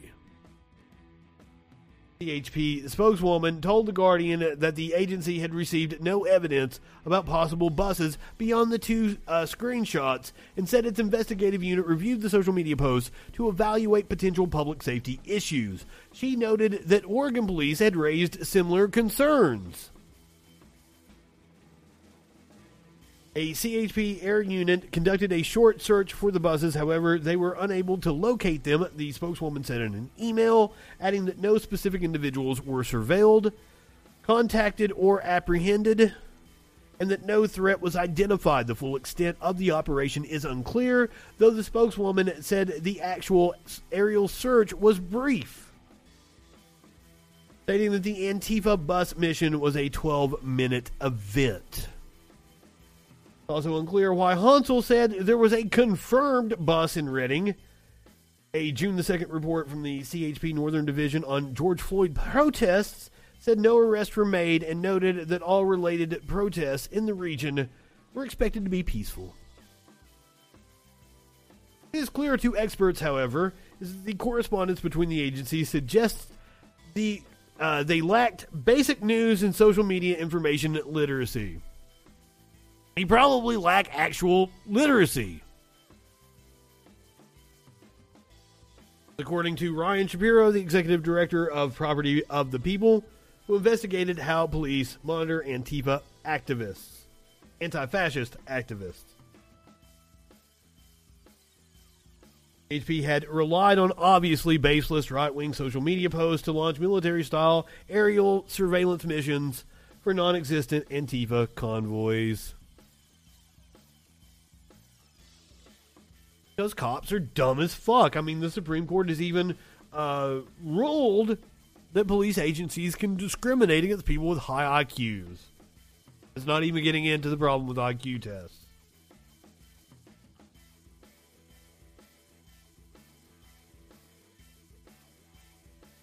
I actually hadn't heard of anybody promote the Antifa bus theory. I'm surprised. I probably just missed it. Among the deluge of other dumb fuckery. Content warning. I think we might even have a video with this one. Cop filmed dragging student face down during a wellness check has now been charged with assault. The RCMP officer seen on video dragging a handcuffed woman on the ground, stepping on her head and pulling her hair during a wellness check, has been charged with assault. What did take place? The nursing student?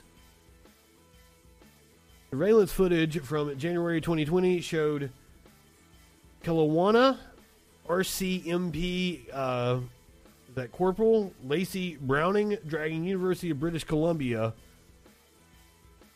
Okanagan? I have no clue how to say that. I apologize to you Canadians. Student Mona Wang out of her apartment to the building's entrance.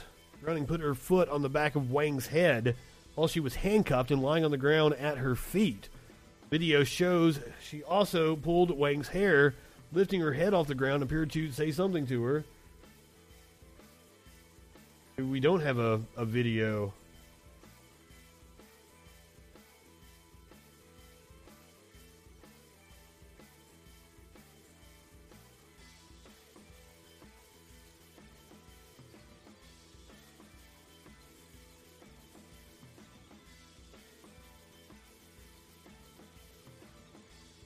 Finally, we had to do a lot of click-throughs to get to it. Even YouTube's got the content warning up.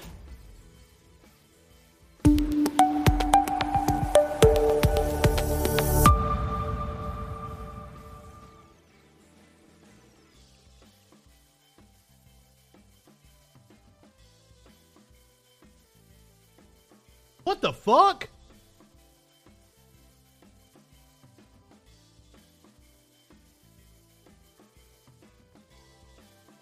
And she's handcuffed? Jesus Christ.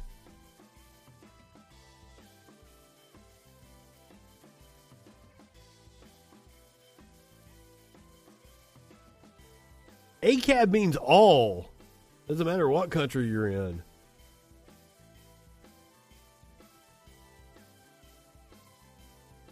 Some of the U.S.'s bad habits are... What in the fuck is she... What the fuck? I can't believe... I mean, this dude is clearly concerned, like... You should have knocked her the fuck out, dude.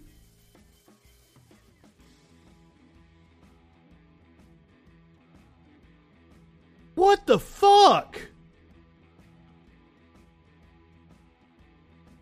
This poor young lady.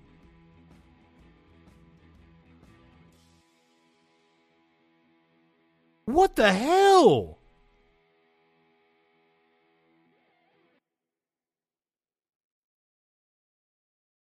I mean, it looks like she's just waking up, like she had been knocked out, and fucking...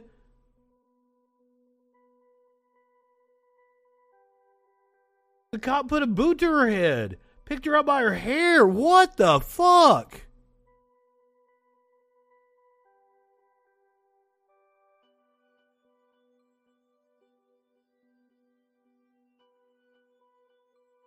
I feel like assault is not a strong enough charge.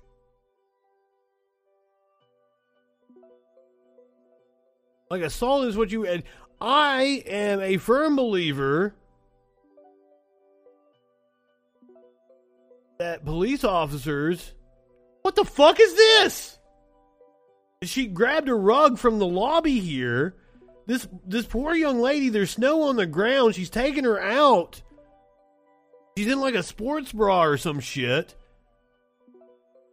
She used the rug to prop the fucking door open? What the fuck? What is wrong with this woman?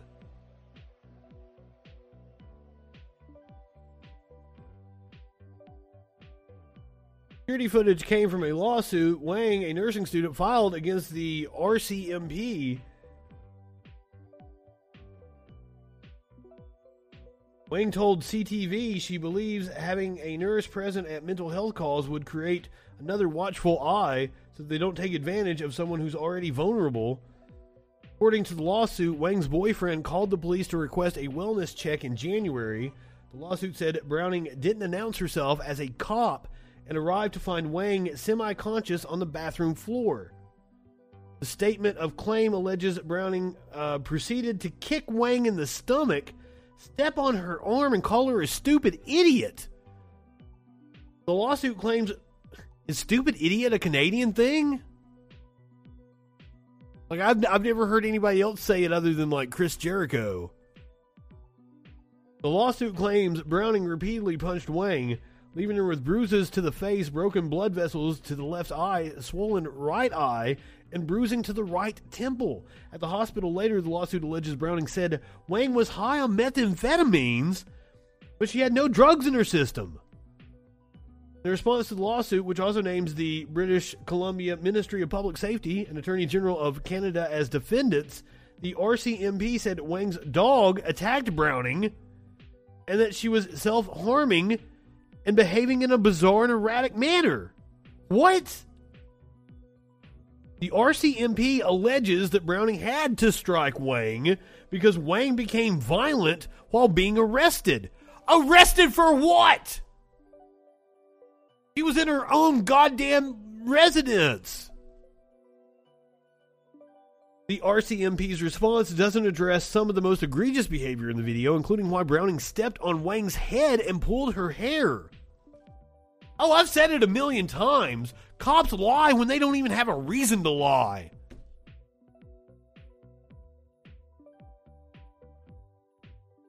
Police in Canada have killed at least 5 people during wellness checks since April.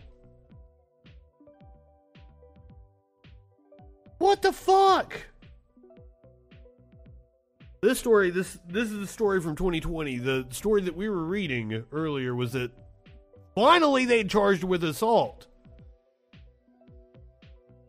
So it took a lawsuit and I guess a year and a half of fucking investigation When you have the video evidence that we can all fucking tell to charge her with assault? Fuck off. God damn. And I believe that any fucking police officer, any public servant, should be charged with at least double the mandatory minimum that a civilian would face. I think assault is not a severe enough charge. I think it also should be a dereliction of duty, a public menace charge. Fucking, I don't fucking know. Throw the fucking book at them. We should hold cops to a much higher standard, and they should face incredibly severe penalties for fucking up. Shouldn't give them leeway the way we do, because we see what leeway produces. Fuck off. Hold them to a higher standard. They're supposed to know the law.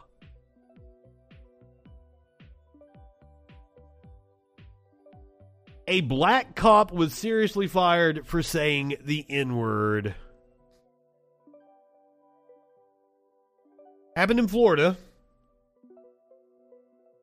A black Tampa cop who was beloved by parents, faculty, and students was fired last March for using the N-word while on duty as a resource officer at a local high school. I don't know about scouted for their low IQs, but as I pointed out many times, they can discriminate against people with high IQs, and I think they regularly do. But now, nearly 6 months later, and after waves of support from the community, local officials voted to reverse the department's decision. Earlier this week, Tampa's Civil Service Board voted that while Tampa Police Chief Brian Duggan was within his right to fire Officer Delvin White for his use of the N-word, the decision to fire him went too far. The 8-year veteran of the department returned to duty Tuesday morning. Do not want to see the city lose an employee like that who obviously does his job above and beyond. A difficult job in, let's face it, very difficult circumstances. I guess the difficult circumstances he's talking about is fucking Florida. One of the board members told the Tampa Bay Times, it's like cutting off your nose to spite your face. On March 2nd, Duggan fired White after a random audit of police body cam footage found that White used the N-word on 2 separate occasions. In the first instance, he was on the phone with his wife and used the word in reference to students. The second time, he used it during an arrest at Middleton High School, where he'd worked as a student resource officer since 2018, as the student disobeyed White's orders to put his hands behind his back for handcuffing. The two exchanged words. We actually have the footage.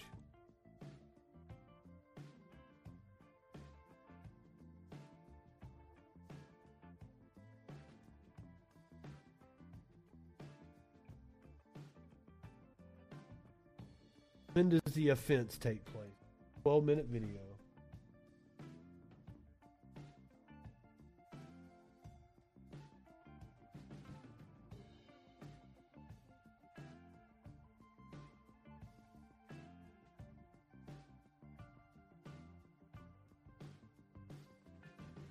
We're going to go ahead and put our time at 10:30. We're clearing at 10:30.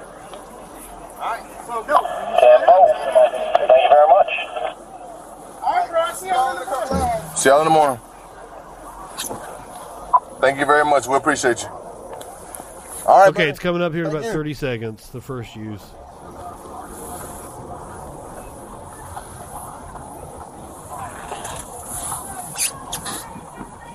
Yeah, in the U.S., we have school resource officers who are on campus, mainly to harass poor and people of color, poor students, people of color.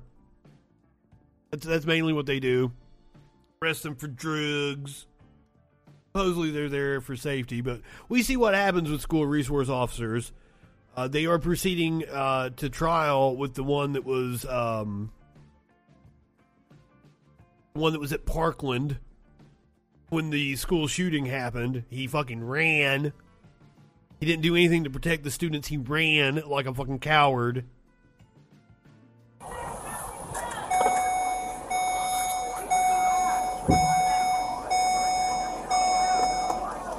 Yeah, it's a problem.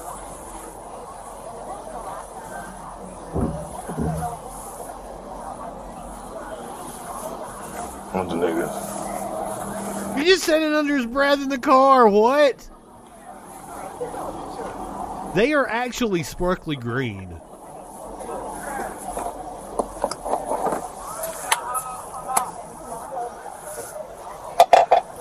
All right, man. See you next time. Take care. So he just said it under his breath.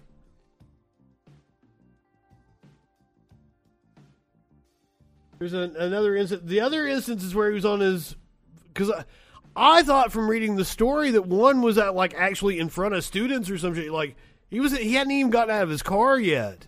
What?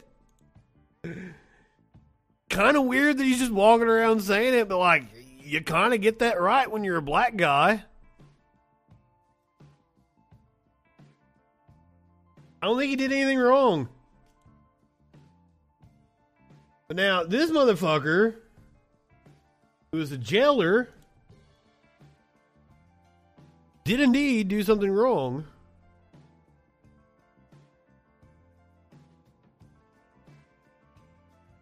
They are going to... Just watch this.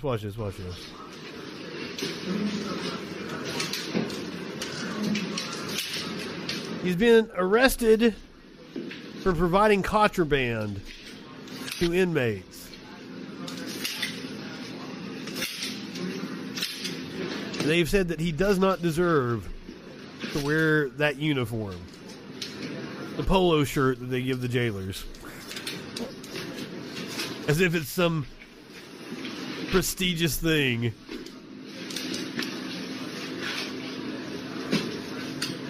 Yeah, fuck them for doing this. They could have donated the shirt. I guess you wouldn't want to do that because it has a official emblem on it. Now turn around here. Turn around and face me. You come to our jail and do this, this is what it's going to get you. You're a disgrace to this uniform, and you need to go to jail for good. For good! For good! They're sending him away for life for providing contraband. So I do believe it carries a pretty hefty fucking sentence to it usually. This is a warning. Come to our jail and bring this with you, and you will go to jail. We will prosecute you. Get out of here. Oh, what a video. They deleted the video, but I'm glad somebody preserved it. And this next story is from the New York Post, so they're framing it as staff shortages causing it. Inmates run wild on Rikers Island. Apparently this is going on, like, as of this afternoon. Oh, it got updated just a little bit ago.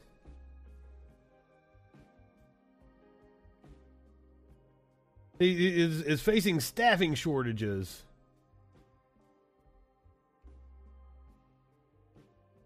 We don't have any video from inside the jail, do we?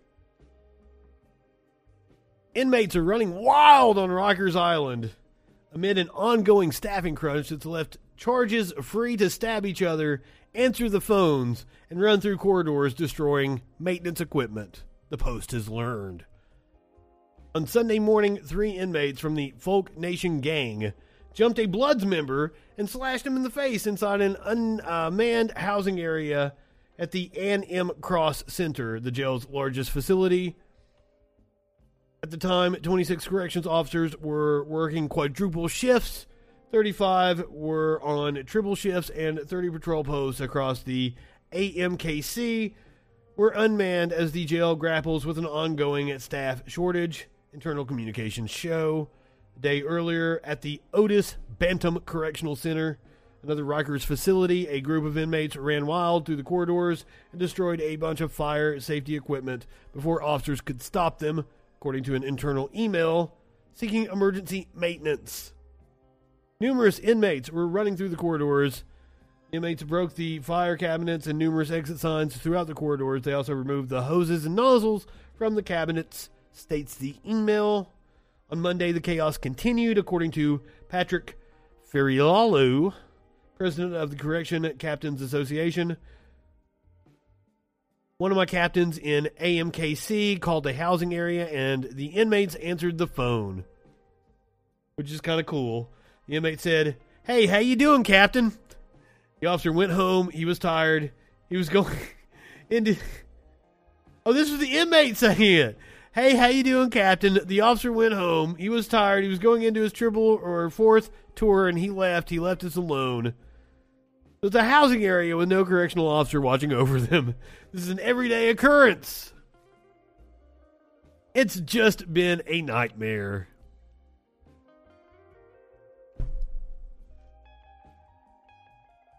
Oh, obviously, you aren't paying enough to attract people to work for your fucking torture chamber.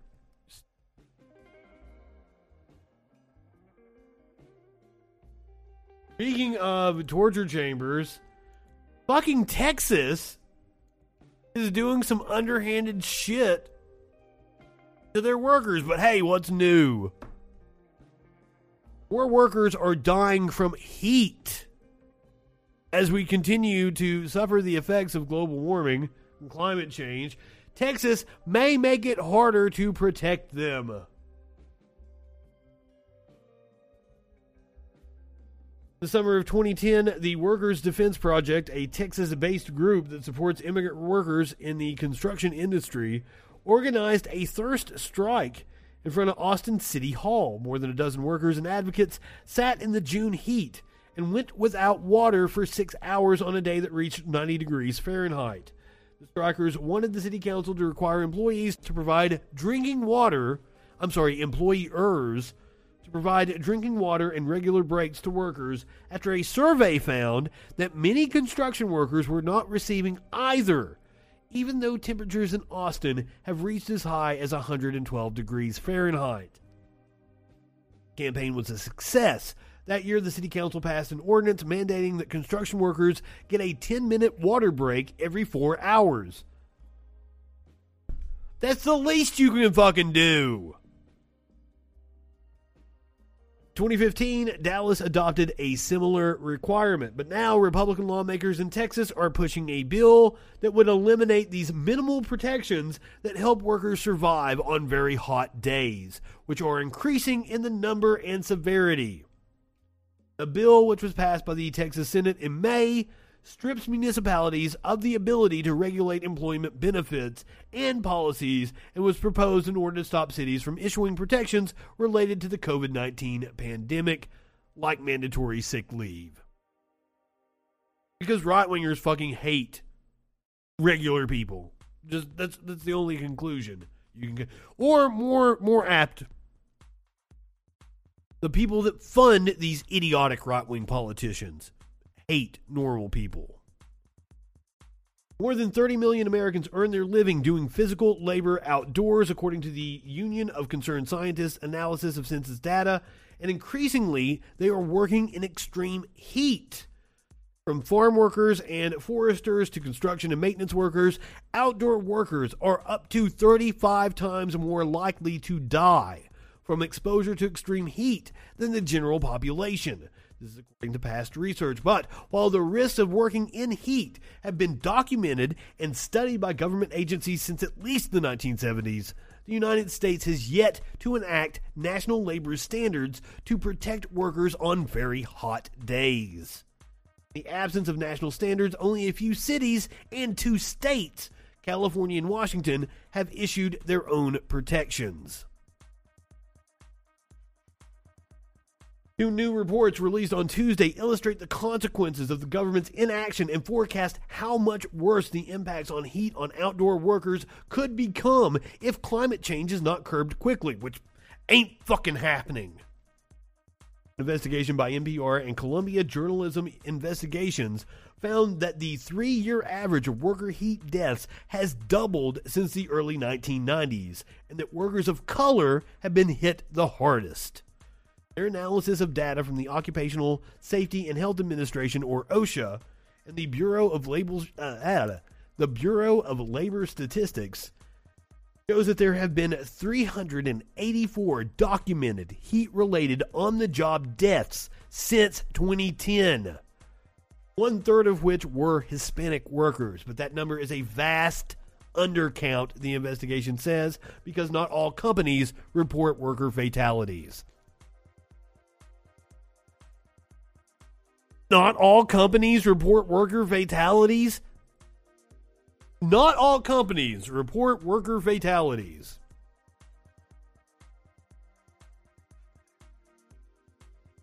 Well, that's something I learned today that you would think wouldn't be a thing. Holy shit! So asshole Republicans are trying to prevent construction workers from having a 10-minute water break. Fuck me. Meanwhile, we see the impact of the Republican governors taking away the unemployment benefits earlier this summer. Ending unemployment benefits had little impact. No thanks, CNBC. I do not want your bullshit. Ending unemployment benefits had little impact on jobs and fueled $2 billion with a B, Carl Sagan billions with a B, spending cut. States that withdrew from federal unemployment programs in June saw slightly higher job growth through early August relative to states that didn't end benefits, according to a new study. Still, 7 in 8 people who saw benefits reduced or eliminated did not find employment, according to researchers. States that withdrew early from federal unemployment programs pushed few people back to work and fueled a nearly $2 billion cut in household spending, potentially hurting their local economies. 26 state governors, all Republican, except one, opted out of the pandemic-era programs several weeks before their official expiration date on Labor Day. Enhanced benefits were keeping the unemployed from looking for jobs and fueling a labor shortage, they claimed. Now, a few states have been sued and reinstated their unemployment benefits. That bet seems to have had a limited payoff so far, according to a paper authored by economists and researchers at Columbia University, Harvard University, and the University of Massachusetts, Amherst, and the University of Toronto. The research was published on Friday. The data suggests unemployment benefits aren't playing a big role in hiring challenges, and that other factors, we've talked about a million times, paying your workers, are having a larger impact, a similar thrust to other recent research analyzing the policy decisions. The new paper uses anomalized bank account data from financial services company Earnin to track 18,000 individuals who were receiving unemployment benefits in late April. Researchers compared the individuals in 19 states that withdrew federal benefits in June against those in 23 states that kept them intact.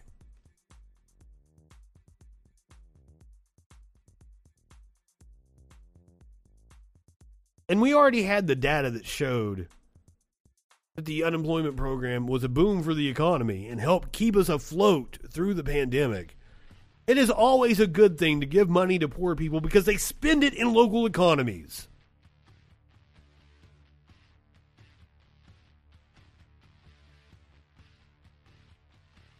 But hey, I got some good news for you. I guess it's good news that I'm reading this in 2021. Holy fuck, I was floored. Evolution is now accepted by the majority of Americans. In 2021, evolution now accepted by the majority of Americans.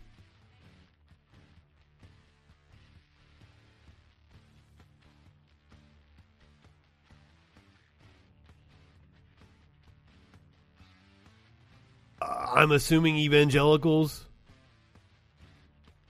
flat earthers, dumb fucks.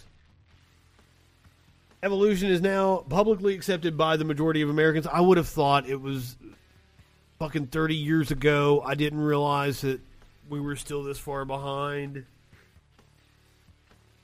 This is according to a new study from the University of Michigan. The study was based on a series of national public opinion surveys conducted over the last 35 years.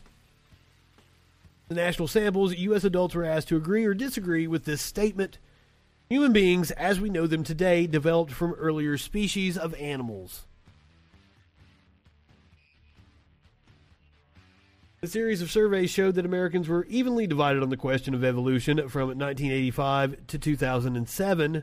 But over the last decade, the percentage of American adults who agreed with the statement increased from 40 to 54%, according to the university.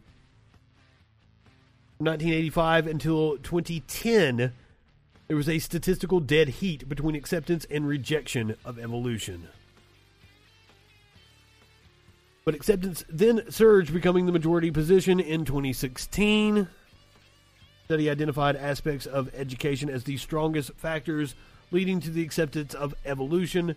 That includes civic science literacy, taking college courses in science, and having a college degree.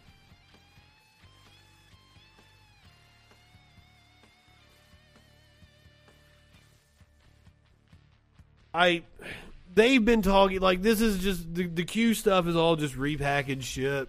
They've been talking about, like, depopulation and stuff like that for a hell of a long time. It's just a new flavor of the right-wing bullshit.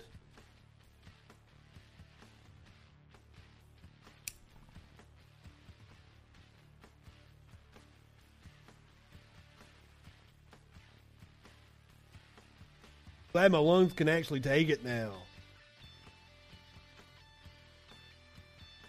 If I did have the COVID, maybe it was because I exercised my lungs so much that I was able to bounce back so quickly. Okay, here's the thing. I went to a Christian school my 8th grade year. My mom did it as a punishment. It was actually a good decision. I learned a lot at that school. They weren't necessarily a denomination. It was a non-denominational school. And I've had one of my teachers on from that Christian school. He's a pastor, the Salty Pastor. Did the interview with him a few months back. My science teacher is co-ed. I had my first real girlfriend at that school. Because it was my 8th grade year.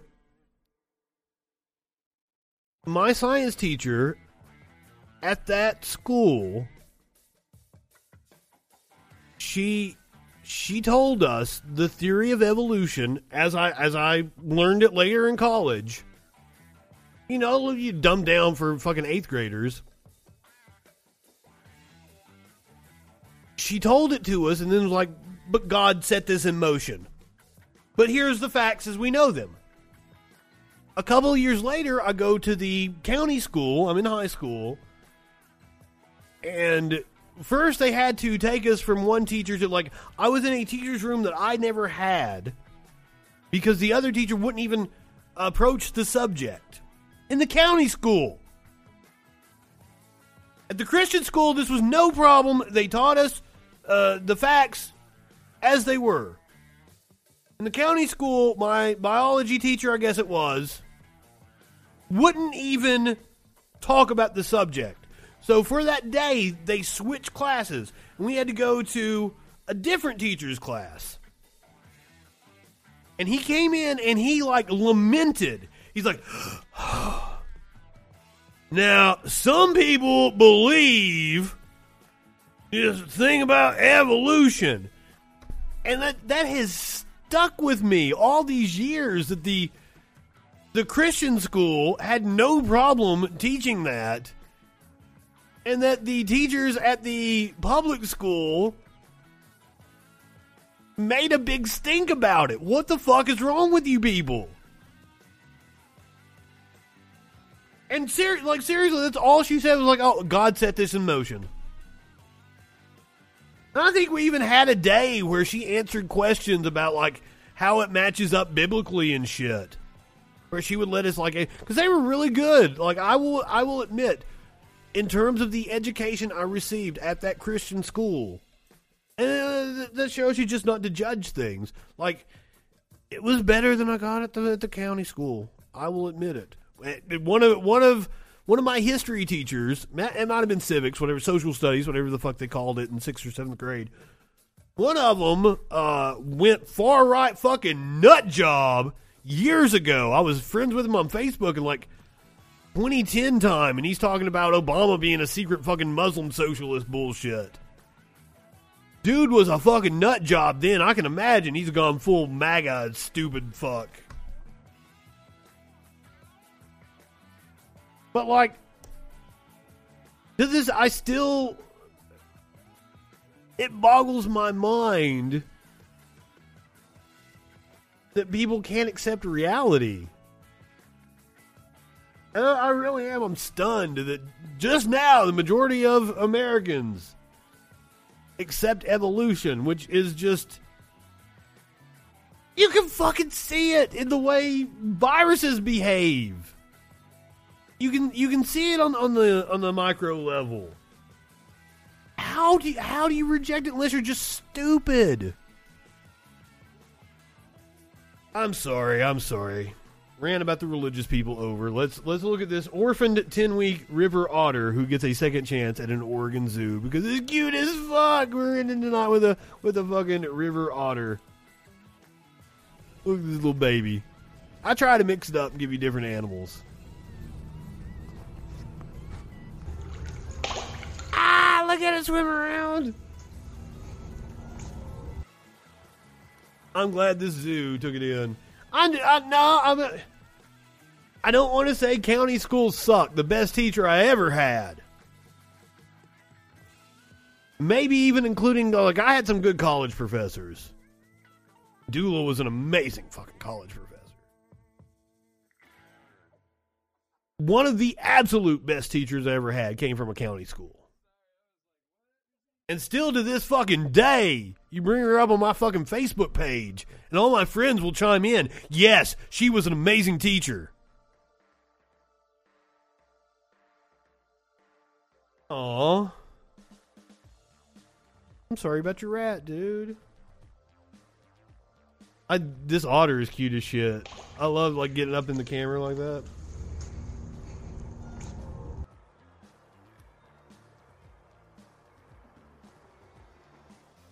Get it roll around. I've never been around an otter. I don't know what they feel like. Are they furry? I mean, he looks furry. Can you pet an otter? They're oily. I mean, they have to stay wet a lot, don't they? It is absolutely adorable. I'd have a pet otter.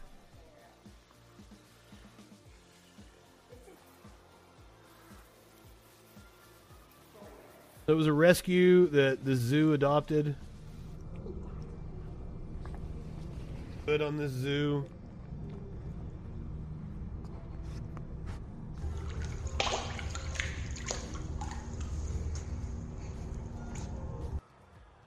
There's a lot of badass streamers on right now. It's they got oily fur.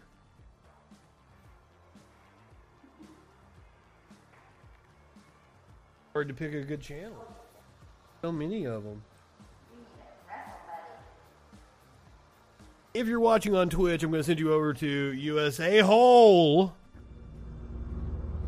Go ahead, light one up, tip one back. It's all right to have a little fun before you hit the sack. I'm Justin Freakin. We'll see you tomorrow night on the Troll Patrol live.